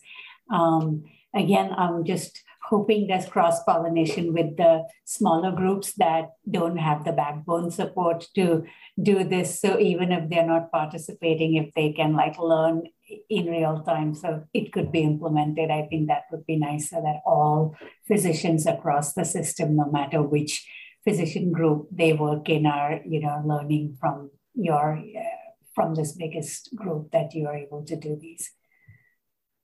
Thank you. Thank you. Sorry. No, go for it, Chitra. I just want to say, yeah, I completely agree. I mean, I think we're still in this sort of, you know, EBMG is new. I think we have the opportunity, just given the organization that we have and the investment that AHS is making in us to lead the way on what is a good physician experience in our organization. And I really do hope that the sort of energy around this spreads, and that we can actually spread those practices to other physicians, who inevitably interact with us every day. So I'm confident of that. And Felicia and I work very closely together on pretty much everything. So I know that this will permeate the organization. Thank you, Dr. Akhilaswaran. Trustees, any other questions? I guess my comment as we talk about data is we now actually have some SCORE data to come. Now, SCORE reports are not exclusive to EBMG. There are some groups which are non, but I think it's a great starter point. I think 15 physician subgroups were pulled out. So I just saw the report from GI. So I think these are great opportunities for us to look at the quant of how we measure things, which is one good way to go, not forgetting the qual of personal experience. So with that, we will close out that item. Thank you, Dr. Akhilaswaran. We'll go to item E, committee and trustee reports. I'm hoping to gain a little bit of time back here. We'll go quickly. The current board roster, I just put this up just as a reminder to us that we have board rosters. A couple of things as I quickly go through this. 5 of our 9 trustees are women. 5 of our 9 trustees are people identified as people of color. So I think that this puts us in a relatively unique position amongst boards of organizations this large. That's just one comment on our overall on our current board roster. I'm just going to go quickly through each of our major standing committees. The Audit Compliance Committee has 5 members: Bouquet, Blue, Chapman, Friedman, Charing, and Splendorio. And please correct me if any of these are wrong. Ideally, in discussion with council, we try not to have a quorum of the board. So at 5, we actually have a quorum of the full board. I'm going to drop off the audit compliance as a voting member. As everyone knows, I sit ex officio on all committees for which I'm not a voting member, and I go to all the committee meetings anyway. So Ms. Rana, if you will note that I will drop off as an official voting member, that'll drop us down to 4. And then council won't have that stress look at me face look at me all the time. Next is the executive committee. We have 4 members of that: Bouquet, Jensen, Esteen, and Banerjee. We had a meeting today, so we'll maintain that as it is. The finance committee does have 5 members: Blue, Esteen, Fox, Charing, Friedman, and Splendorio. Now, one can argue what the most important committee is on there, if there is such a one, but I'm actually okay with us being loaded to quorum on that one, council. We just have to keep making notations on special meetings and the like. Next is HR. HR also has 5, Banerjee, Blue, Charing, Chapman, Esteen, and Jensen. So I'll leave that one up to the HR committee to decide on that. One of our guiding principles is trustees should strive to be on a minimum of 2 committees, ideally each of you chairing something or leading something. So that's one of our guiding principles. And last is QPSC. QPSC has 4, Banerjee, Bouquet chairing, Esteen, and Jensen. So those are sort of, I just wanted to remind ourselves of those committees. We put this report in every block. I'll always be happy to entertain dialogue if someone desires moving committees or the like. So I'm going to close out item E1 unless there's any discussion. Great. Let's go to item E2. This is audit and compliance from June 15, 2022. Chair Friedman, sir. Thank you very much. I'll be quick. We had a good meeting, but unfortunately, there was never a time when we had a quorum because several members either had to leave early or came late or didn't come. But it was still a very good discussion. We talked about the annual financial audit plan, the charter review, an extensive discussion on cybersecurity, the approval of the fiscal year 23 audit and compliance plan. We couldn't formally approve that, but we did give direction that it was on the right track. And that was pretty much it. Mr. Chair, sir, because we did not reach a quorum, can you advise regarding the timing or mechanism to approve whatever needed to be approved? Apologies, I was there. I'm sort of just remembering. Do we get burned? No, actually, you weren't there. You didn't make it. Okay, so maybe I didn't make it. But now that you're off the committee, it's going to be easier to get a quorum. So thank you for doing that. Okay, well, thank you. Yeah. So yeah, we can pick those things up at the next meeting. Staff got the direction they needed, but the formal approval will come at the next meeting. Okay, thank you, sir. So it's not slowing anything down. Good, yes, sir. And to the audience and the trustees, a reminder that audit and compliance and HR both are quarterly committee meetings. So 4 times a year each. Sorry, yeah, that's right. So next is item E3, the QPSC from May 25th and June 22nd. I'm going to keep this very tight. We did the regular work of credentialing things, reviewing policies and procedures, hearing our quality reports, and directly interacting with our med staff leaders as we just did here. There were 2 marquee QI presentations. This is Dr. Tornabene's sort of agenda item to find a QI point of discussion. She picked the BIRADS to biopsy program, which relates to women and biopsies following mammograms, which show something. And last month we heard about the pelvic pain program, which was actually a very impressive presentation. So I'm going to keep it tight on them. Those trustees who are in the room were pretty impressed by both of those. Next, item E4, Finance Committee, July 6th. Trustee Fox, Chair Fox. Okay, our CFO reported that we continue to have a strong result financially. Year to date, our net income is 116 million compared to 18 million budgeted.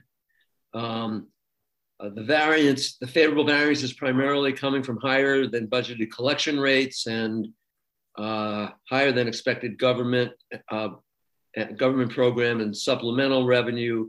Volume has generally been below budget year to date, except for trauma cases and observation days and clinic visits, which are ahead of budget. And the NNB, which was $16 million favorable, meaning the county owes us, if you wanted to put it that way, increased to $33 million favorable as of May 31. So that's a terrific development for us. We also had reports on infrastructure capital projects, performance improvement initiatives, and on update on our commercial payer contracting strategy.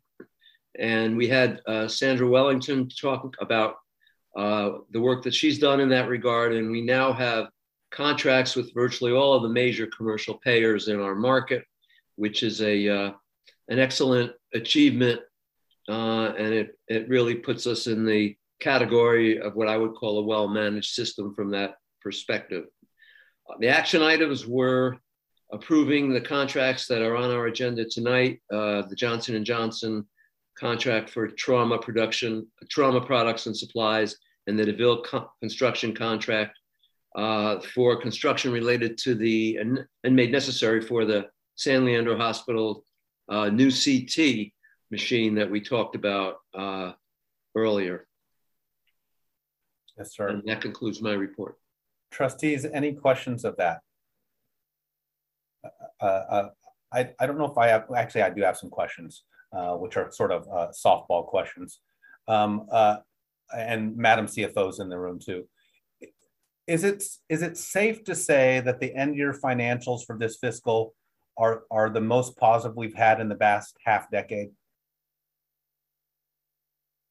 Madam CFO, if you, I want to give you speaking here.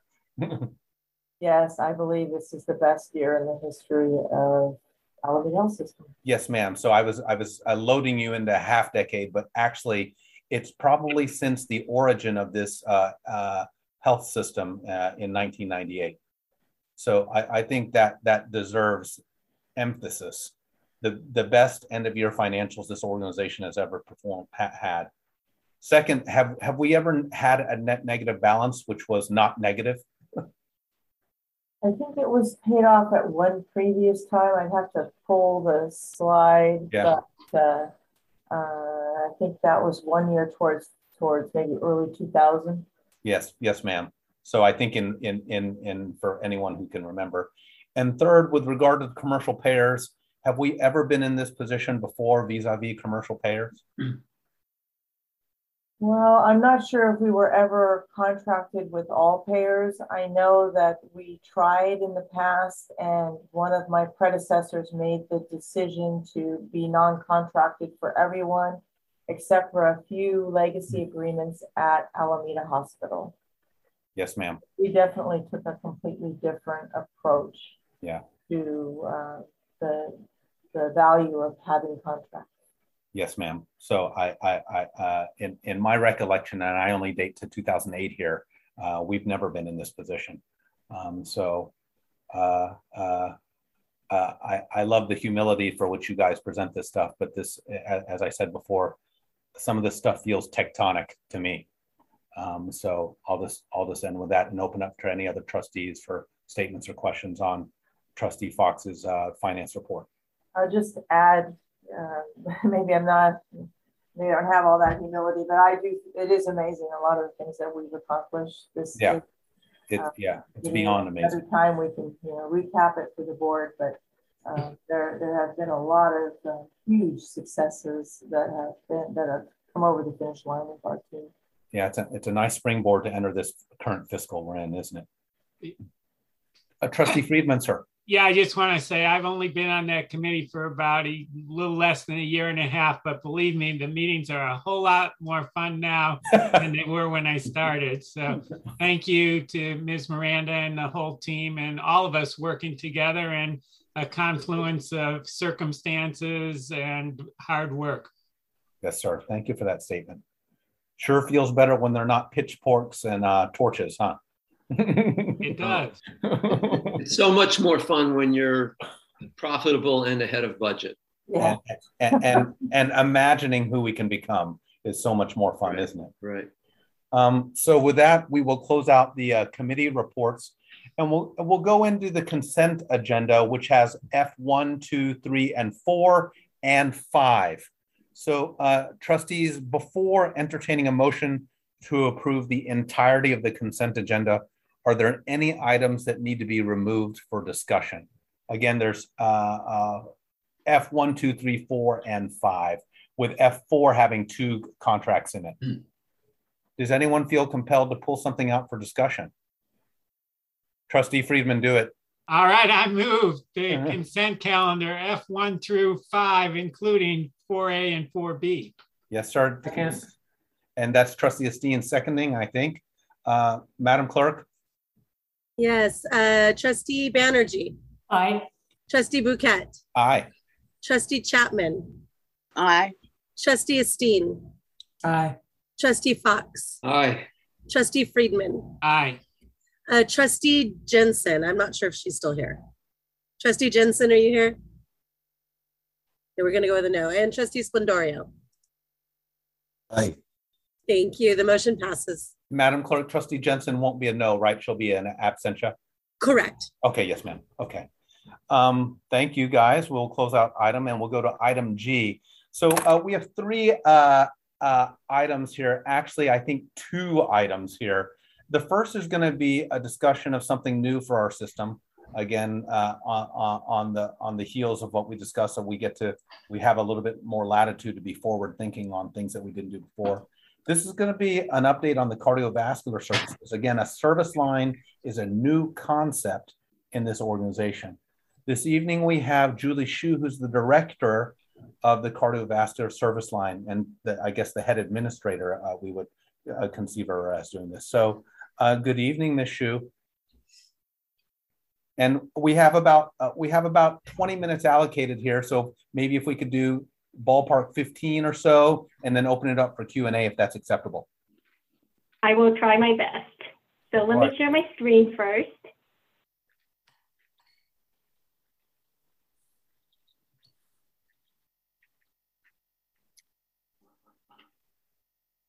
Can everyone see my screen? Yeah, that's good. Thank you. Well, thank you for having me today. I want to first introduce you guys to the cardiovascular leadership team. Dr. Burkett did a great job introducing myself, the director of the cardiovascular service line. We also have Dr. Marina Troskaya, the chief of cardiology, and Dr. Shahram Arabi, the chief of vascular surgery. To add to this leadership team, we recently added a nurse leader, Terry Shaw, to the team as well. And together we work as a triad between medical, nursing, and operations to come up with strategies. I also want to point out some of the awards and accolades that we have received recently. So recently, as of last month, when I had to update this presentation, we moved on the American Heart Association from silver to gold and gold plus for our work in the STEMI and NSTEMI receiving program. That is something that is the highest level we can achieve at this point of participation in the program. So we're very proud of that. Both of our facilities and labs for vascular and cardiology are accredited facilities by IAC. So we have really high standards in our labs to have really great results and really quick turnaround times. We are also part of the elective PCI program. There are about 13 hospitals in California in this program, and we are a STEMI receiving center. Ms. Hsu, can you remind the lay audience what STEMI means and PCI means? Of course. So the layman's term is, when somebody has a heart attack, we are the receiving center to take care of those patients that urgently need to be taken care of immediately. Each minute counts when you're having a heart attack. So when somebody comes in and we're able to achieve quick results, it is a benefit to all of the community. Thank you. Thank you. And while we were going to have this presentation in conjunction with Dr. Arabi, my partner in crime, he got pulled into the OR, so I will be doing the full presentation. We first want to give you a current view of what we have in cardiology and vascular surgery. Cardiology at Alameda Health System is a much more developed program. We've had cardiology for several decades. We have about 5.5 providers, 6.5 including the APP.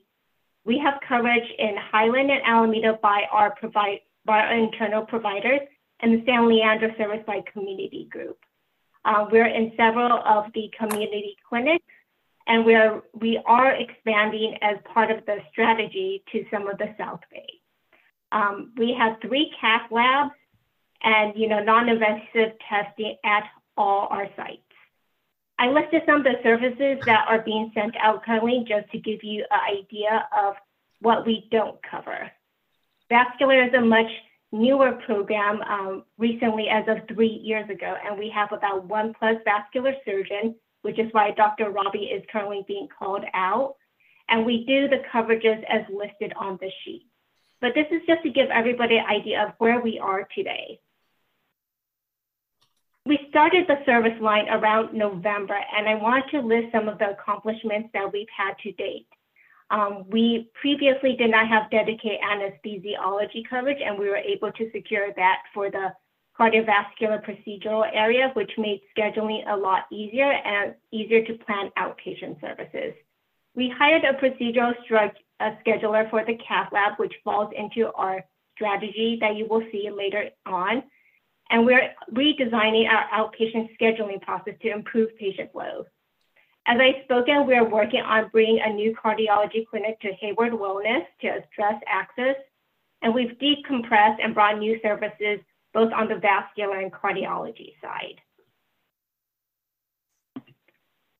Now I'm going to walk quickly through this slide. I just want to give a quick overview of all the different components we looked at when we did our strategy development so that everyone has an idea of how comprehensive we looked at. Of course, strategy development is an ever-moving target as the environment changes, and we'll continue looking at it even if we have our strategy today. I want to list 4 key findings that we want to pull out from the strategy development. The first is that the market for cardiovascular is shifting from inpatient to the outpatient setting, and that's because the technology is getting better and there are less invasive procedures, so we're able to do more of the procedures in the outpatient setting.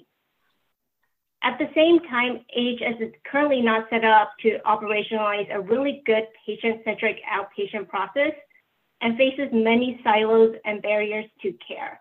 That is something we'd like to work on. We currently also have very low outside referral due to a few reasons that are listed here, including perceived quality of care, perceived insurance acceptance, clinic access, and minimum branding and marketing as well. Lastly, we want to point out that some of the growth in the marketplace is happening in sub-services in cardiovascular where AHS currently does not have providers. So that includes electrophysiology as one of the areas that is quickly growing because the population is aging. With these key findings and all the other key findings we did, we put together the strategy statement and pillars. As you can see, the pillars aligned with the strategic plan. And I'll quickly read out the strategy statement to you guys. Cardiovascular services will be patient-centered by developing and growing our workforce to allow a shift in focus on expanding outpatient services. This will provide high quality, equitable, and value-based care that's sustainable for all stakeholders. We were working on a strategy at the same time that Huron was also working on their strategy. And luckily, when our paths crossed, there was very few changes that we had to make in order to put the strategy and make sure that it aligned with the AHS strategy as well. We want to give a quick pictorial of what strategic projects we plan on working on in the next 3 to 5 years that align with the pillars that were listed above. Each of these strategic projects are written in a fashion that has SMART goals. So they're specific, measurable, achievable, relevant, and time-bound.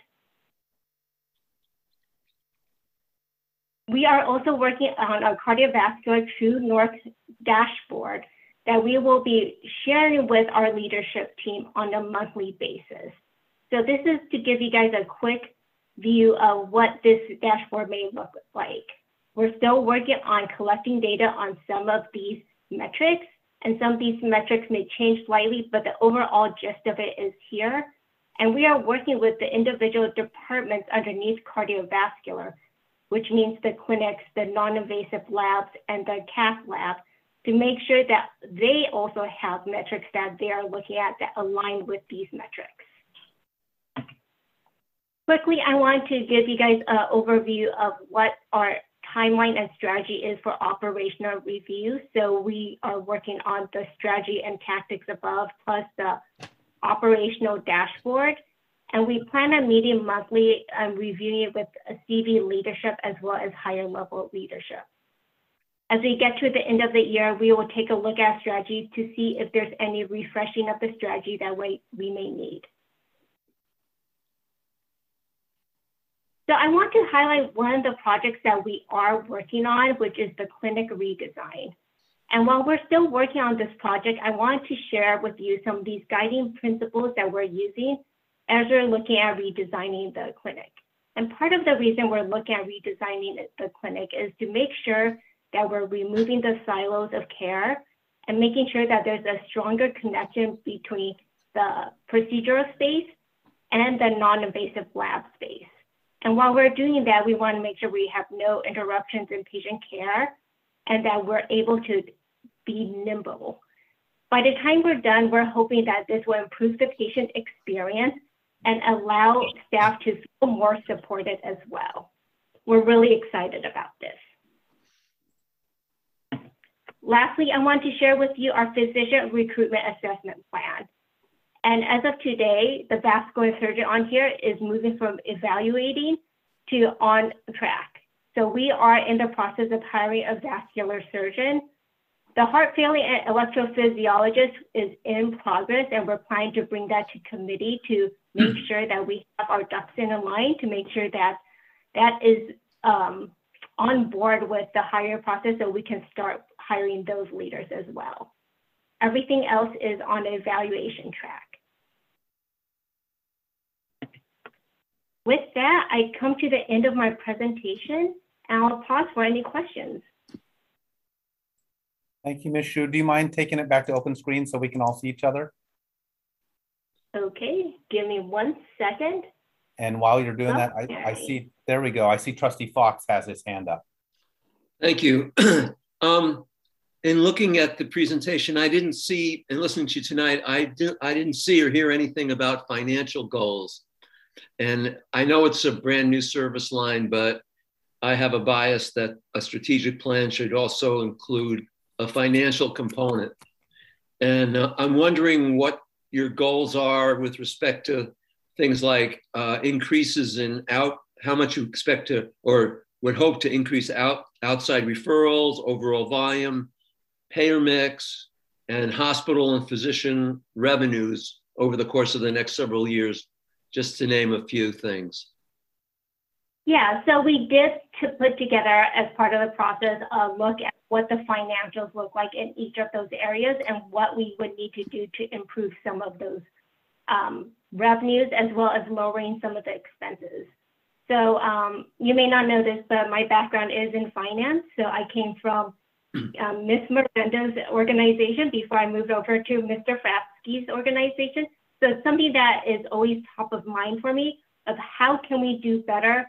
How can we be sustainable for the organization and be good stewards of taxpayer dollars? You know, as we look into the next 5 years, we will be projecting that a little bit more robustly. And, you know, right now we're still gathering some of the data to be able to do service line financial statement, which I know Ms. Grace Messina is working on with her team. We've done the sort of preliminary work of looking at it from a cost to charge ratio to get a good idea of where we are, but we're moving in that direction. Okay, thank you for that. If you feel comfortable, could you share at least some of the volume projections in your strategic plan with the board? Or starting with current state, Ms. Xu, where are we currently with cath volume and heart alerts? Heart alerts, everyone remember, we'll hear overhead heart alert. That means someone has come in with a heart attack and they need to get to the cath lab within, Julie, remind me, is it 60 minutes? And this is also why this team has a gold award, because of how effectively they've done this. So Ms. Xu, can you remind us, about some of those volumes? How many heart alerts per year? How many caths? Yeah, I'll have to get back to you with the exact numbers. I believe our procedural volume for cath and vascular in itself is about 50 to 70 monthly. Well, maybe if you feel ready, you can just share some of the volume numbers and projections with the board. Maybe it can just be something sent to the board as part of next month's packet. Or the yes, next meeting. Absolutely. I can send you some information about what we plan on as far as in terms of volume and growth. Okay, thank you. That dashboard that Ms. Xu put up, it looks great. So I think I would later, not only as a practitioner here, but as a board member, would love if we could get those kind of one-page snapshots for service lines across the system. I think it's a great model that she's developed, which actually smartly aligns with all our pillars. So and I know we're not ready on the profitability margin numbers yet, but I think the volume numbers would be a good start anyhow. Yes, sir. And I will tell you, Trustee Fox, that when I looked at the last 4 years, each and every year, the profitability has gone higher and higher. So I do not doubt that we are going to continue with that pathway as we continue looking at it. Okay. Trustee Banerjee? Thank you for that really great presentation. I had two questions. One is in the slide before the dashboard that you showed and the partnerships. Is there any, with the primary care, with our ambulatory primary care folks too? Because I know that this work is with people who've had heart attacks or are doing some of the non-invasive things, but is there a component in your like 5-year strategy for the prevention part of it too, of a high risk folks who are doing so connection between primary and cardiovascular? Absolutely. And I will say that, there are a lot of primary care factors that, we need to watch for before somebody has cardiac disease. So there are metrics that we do look at that are also part of the QIP metrics that are looking at cardiovascular disease and the prevention of it. Yeah. I will also say that one of the programs that we're bringing back more robustly is the heart failure program. And that traditionally in the past was in internal medicine. It has moved over to cardiology, but it has lost some of that robustness. So we're working to hire a physician leader in order to bring that program back and really help reduce readmissions in our health system. And that's, a work that would be done by an internist. Great question, Trustee Banerjee. It's a developing field within cardiology. It's been in place for so-called preventative cardiology. So that's a great opportunity as we trying to get further upstream rather than trying to fix the pipes when they're already broken. Trustees, any other questions or comments for Ms. Hsu? Ms. Hsu, thank you for presenting to us this evening. Thank you for having me. Okay. Trustees, we go to item G2, but item G2 is entitled Approve the Appointment of 2 Elected Directors to the East Bay Medical Group. Unfortunately, documents weren't submitted by deadline, so there's nothing in the packet for us to review. So it is my understanding that council will help guide me here. Nothing was submitted on this, so I think it would be challenging for the trustees to make an approval. I think that's right, Chair Bouquet. Okay. You can technically do it, but you're not going off anything. So probably correct your instincts to not. So I'll open up this for dialogue on to the trustees, and happy to entertain any motions which are out there. You don't have any documents or CVs or the like to approve. This is to appoint 2 new directors to the East Bay Medical Group Board. And I don't know what I guess the implications here are that they're not officially placed. We have the EBMG board present in the room. Dr. Perez, can you comment? Yeah, I apologize we did not get you the CVs. I am prepared to give you a synopsis of each candidate that is based on their CVs. And let you know a little bit about our process for electing these 2 candidates, if that helps to start the discussion. And if you want, we can then defer the vote for another time.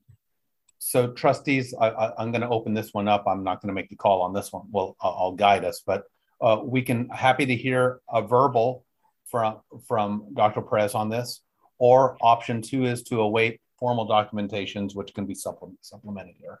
So do I have any Trustee Esteen? Yeah, I think that we should, remembering a moment where our CEO made light of cutting his presentation in half, I think it's best if we hear all the details along with the CVs to make our vote at the same time. Okay. But I'm curious about if only 2 candidates are going to be presented to us for these two positions and how they have been recommended by the members of EBMG, or if they're recommended by the members. So, Madam Trustee, I think that's a great comment. So I'll make a little audible here. I'll ask the chair of EBMG to talk to us about the process which occurred to given this. And given that we don't have further records, then I think what I hear was it's acceptable to defer the vote given our circumstance. Did I capture that correctly, Trustee Esteen? I think so. So we can make the best informed decision, and hoping that that doesn't impede the business need of EBMG as well. Okay. Dr. Perez, can you talk us through the process and then advise us if this how this might impair you? Yeah, we followed the EBMG bylaws and our policy for election of new candidates, of new directors, excuse me. And we had 4 great candidates that went up for election. Initially, we only had 3 candidates, but a 4th one was added.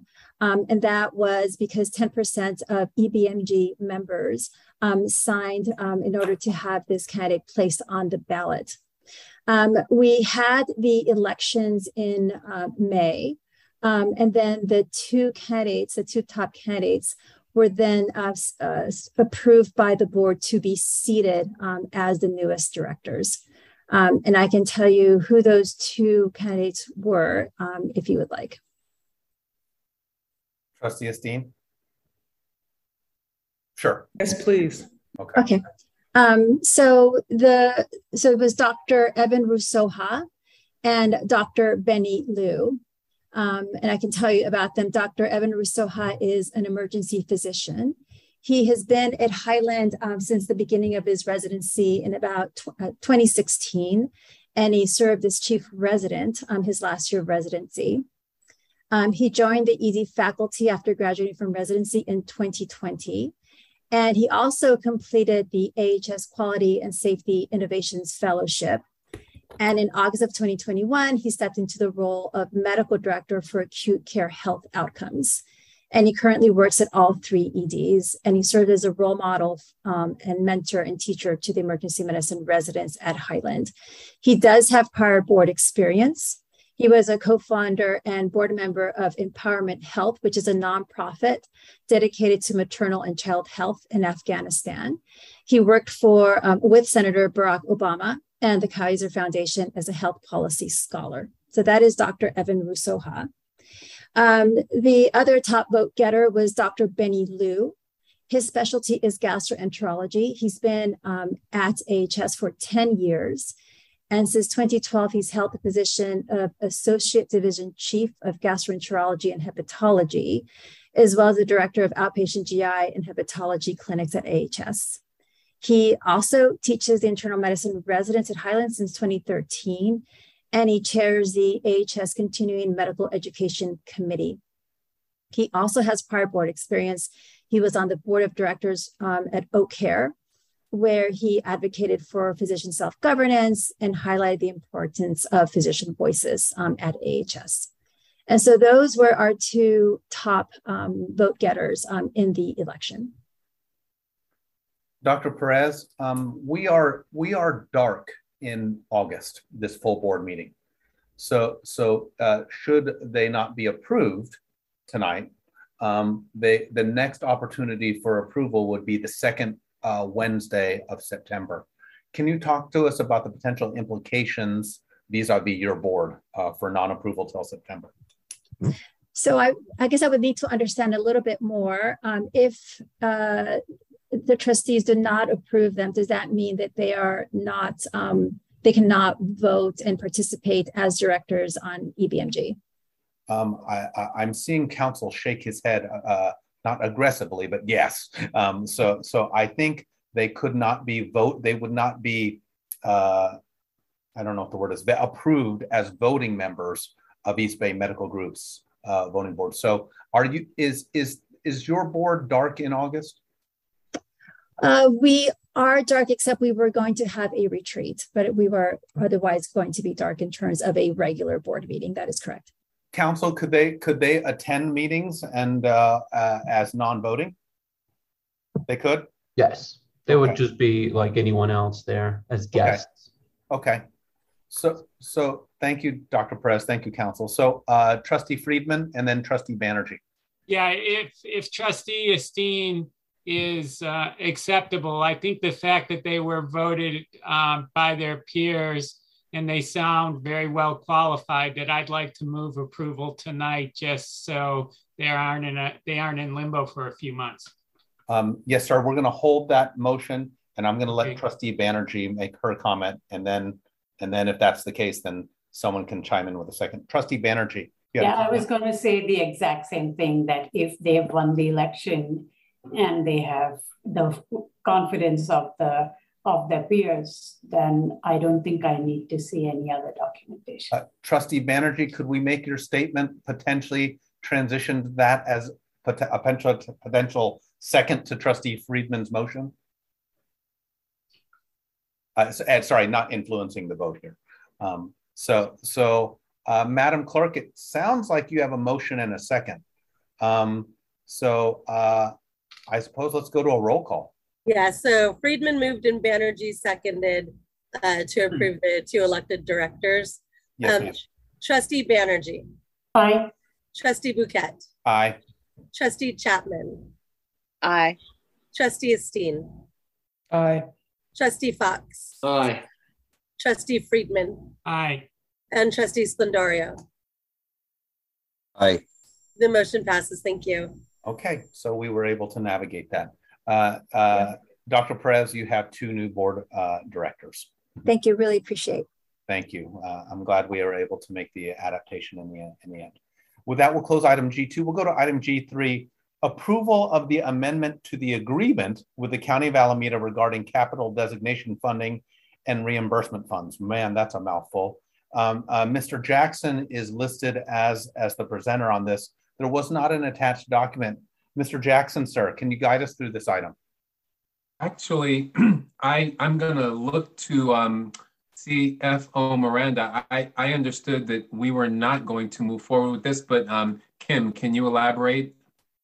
Yes, that is correct. We do not have an amendment tonight for the board to approve. Yes, ma'am. We are still working with the county.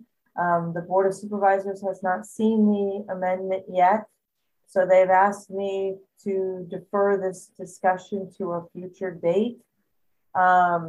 It may be that we'll need a special meeting to approve the amendment, but there's nothing that I can share tonight. I'm happy to discuss it with anybody. If anyone has questions, we discussed it at Finance Committee and it is in my written report. Yes, ma'am. So trustees, any comments or questions? It looks like we're pulling item G3. We're pulling item G3, not pulling G3 off the agenda. Are there any comments or questions of our CFO? Okay, that will close out item G.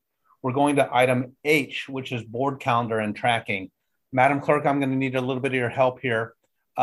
Remind us about, here are a couple things. August, all committees of the board are dark in August except for the QPSC.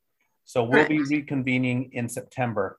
Madam Clerk, will you remind us about the status of the joint meeting with the Board of Supervisors?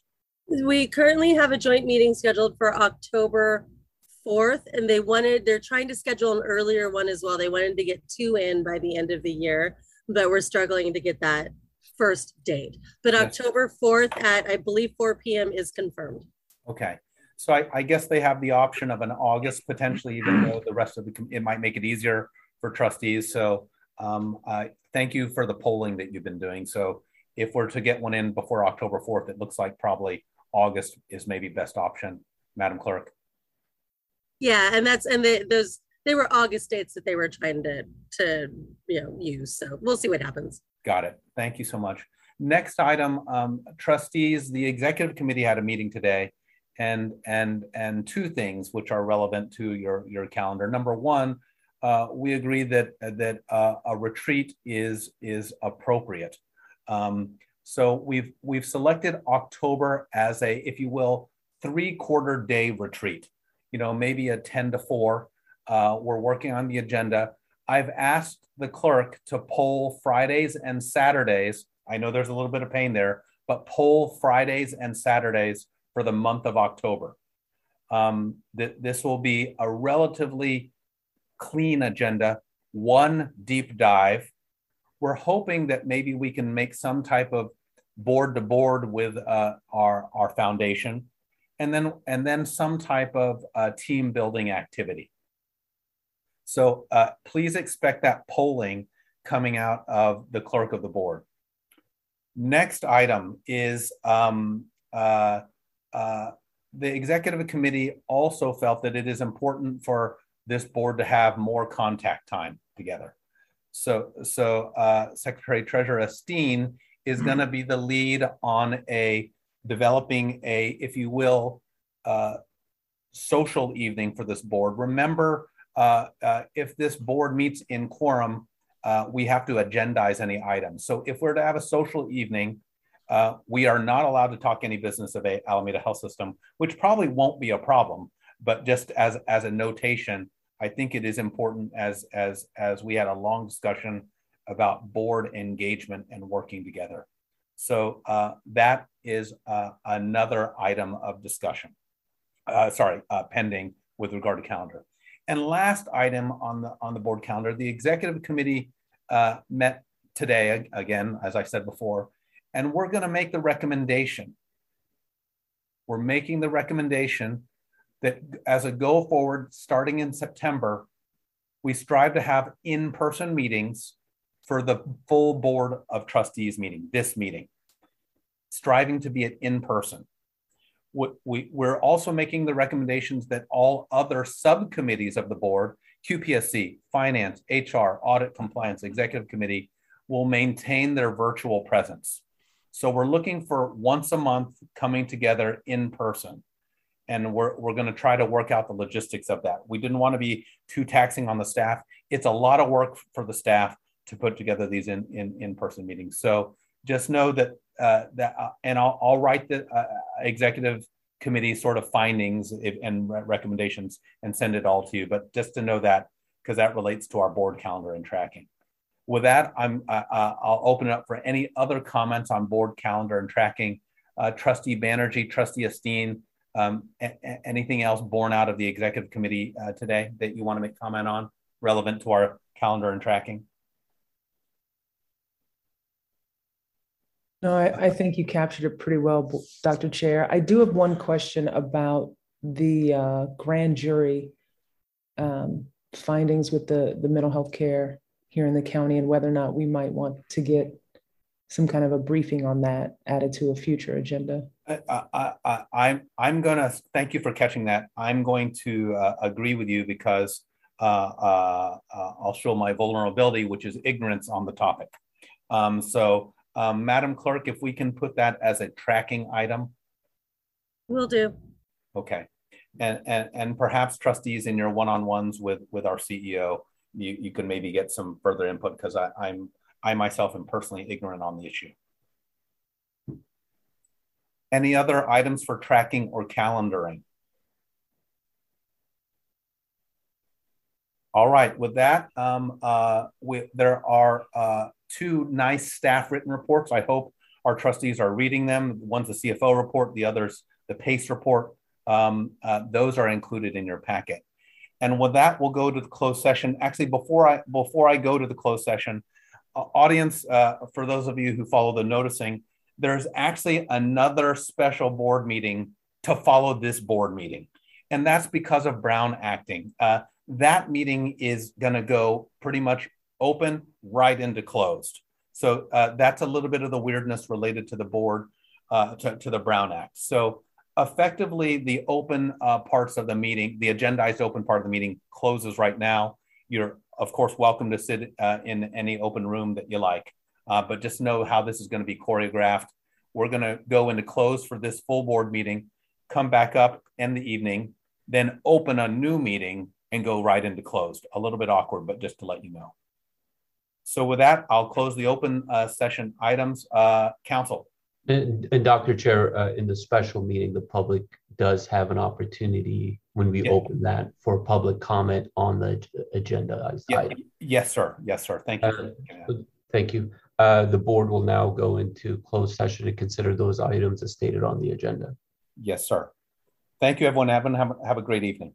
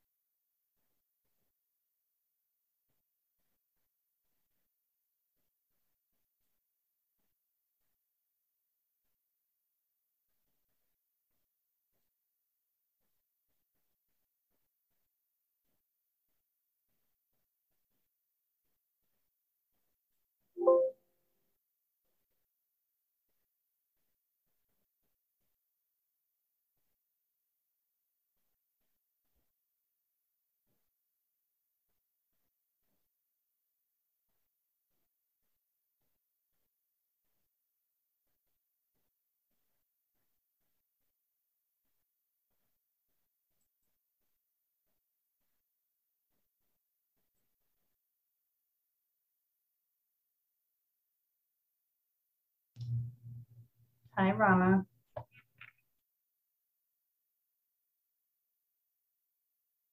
Hello. How are you? I'm good. How are you? Good, thank you. There's still some wonkiness in NASDAQ, and I guess it's because some of the physicians, although they're supposed to have a license, that they're still not logging in for their MEC. You're on mute. I'm clearly clerking the meeting from home if you didn't notice. Hey, no harm, no foul. I just figured I'd use the opportunity since we're here and it's just Lorna, if she's there, to just touch base. Might as well. Hi, Lorna. Hi, I'm doing dishes.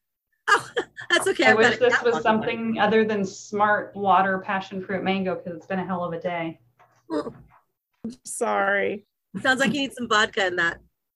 But it's not, I can assure you. I'm way too straight for that kind of stuff.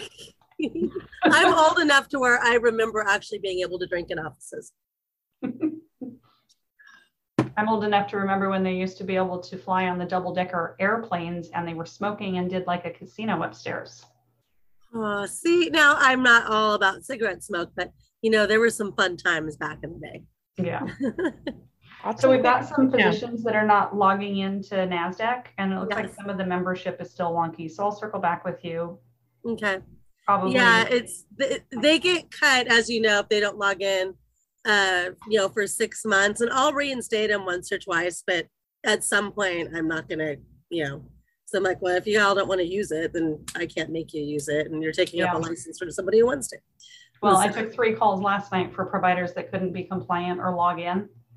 One of them I need to follow up with their division chief because the provider was so nasty to me. Oh, I'm so sorry. And I held my tongue and really wanted to say, really, I got out of bed to take your call because she was asking how long was this going to take? She needed to get home to her family. And it takes everything not to say, and you didn't know you were on call to make sure you could log in during normal business hours? Yeah. Who is it? Can you tell me what her name is? Not to get her in trouble or anything, but I just want to look and see what her status is. She's not in NASDAQ. I'm talking about their status to get in and do patient care and to okay. I had to place an ISLR and approve it. I am so sorry. It's just wild. You're a patient human. I mean, I'm patient, but no, I think my line is drawn a lot closer. And I don't want to go to their level when they get that nasty. Like, I don't think mirroring their nastiness really helps anyone. So instead, go low, you go high. Follow up with the chair and the division chief and say, we need your support in making sure they log in during business hours so that our IT team can also make sure their access is correct. I mean, it's not a hard accountability thing. No, it really isn't. Oh, yeah. Well, let me know what I need to do or how I can help. Sure. I always appreciate that. You know I will. That's right. I was going to say about giving you permission to be able to assign the people, and I don't know what happened to that. I'll make a note of it though and follow up. Okay. Lorna, I thought you weren't supposed to be standing doing dishes. Yeah, Lorna. Yeah, well, sitting down all day is not good either. Yeah, I know. Damned if you do, damned if you don't. The invisible cigarette, you know? Yeah, I've been wanting to get back to the gym and go work out, but I've got this cough that just won't go away. I'm working with many doctors on it, but hopefully they can get it resolved because I'm really tired of not being able to, like, you know, do anything active. Yeah, breathing is a really good thing. Breathing is a good thing. And I've not been able to do it for a while. No, you know, and that's funny is it's not a COVID cough. It just, I don't even know. It's allergies. I know it's allergies. I did smoke for many, many years, but I have not smoked in a long time. It's not that. It's just, I'm literally allergic to outside and to mostly inside also. And so I take every allergy medicine known to man multiple times a day. And I take stuff that's stronger than the shots. And I still am coughing and sneezing all day. So we'll see. Hopefully that. But I feel the pain of sitting down isn't good, but standing up and moving around isn't good, and it sucks.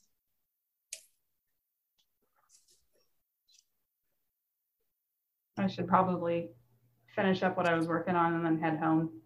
You probably should. Do you have to stay for the whole duration of the board tonight? I don't normally, but I am tonight because there's another meeting after this one.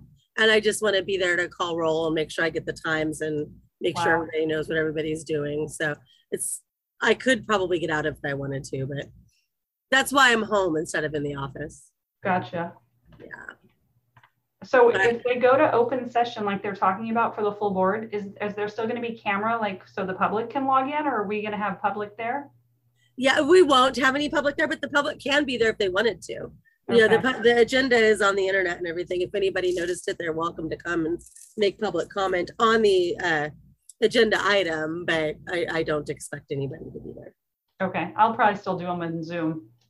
Yeah, I mean, you can just sit there and finish up what you're doing on Zoom and just, you don't have to participate. Nothing will happen. They're just going to come. We're going to open the meeting. They'll call for public comment. There won't be any. Then they'll go into closed session. Then they'll come out and announce that no reportable action was taken.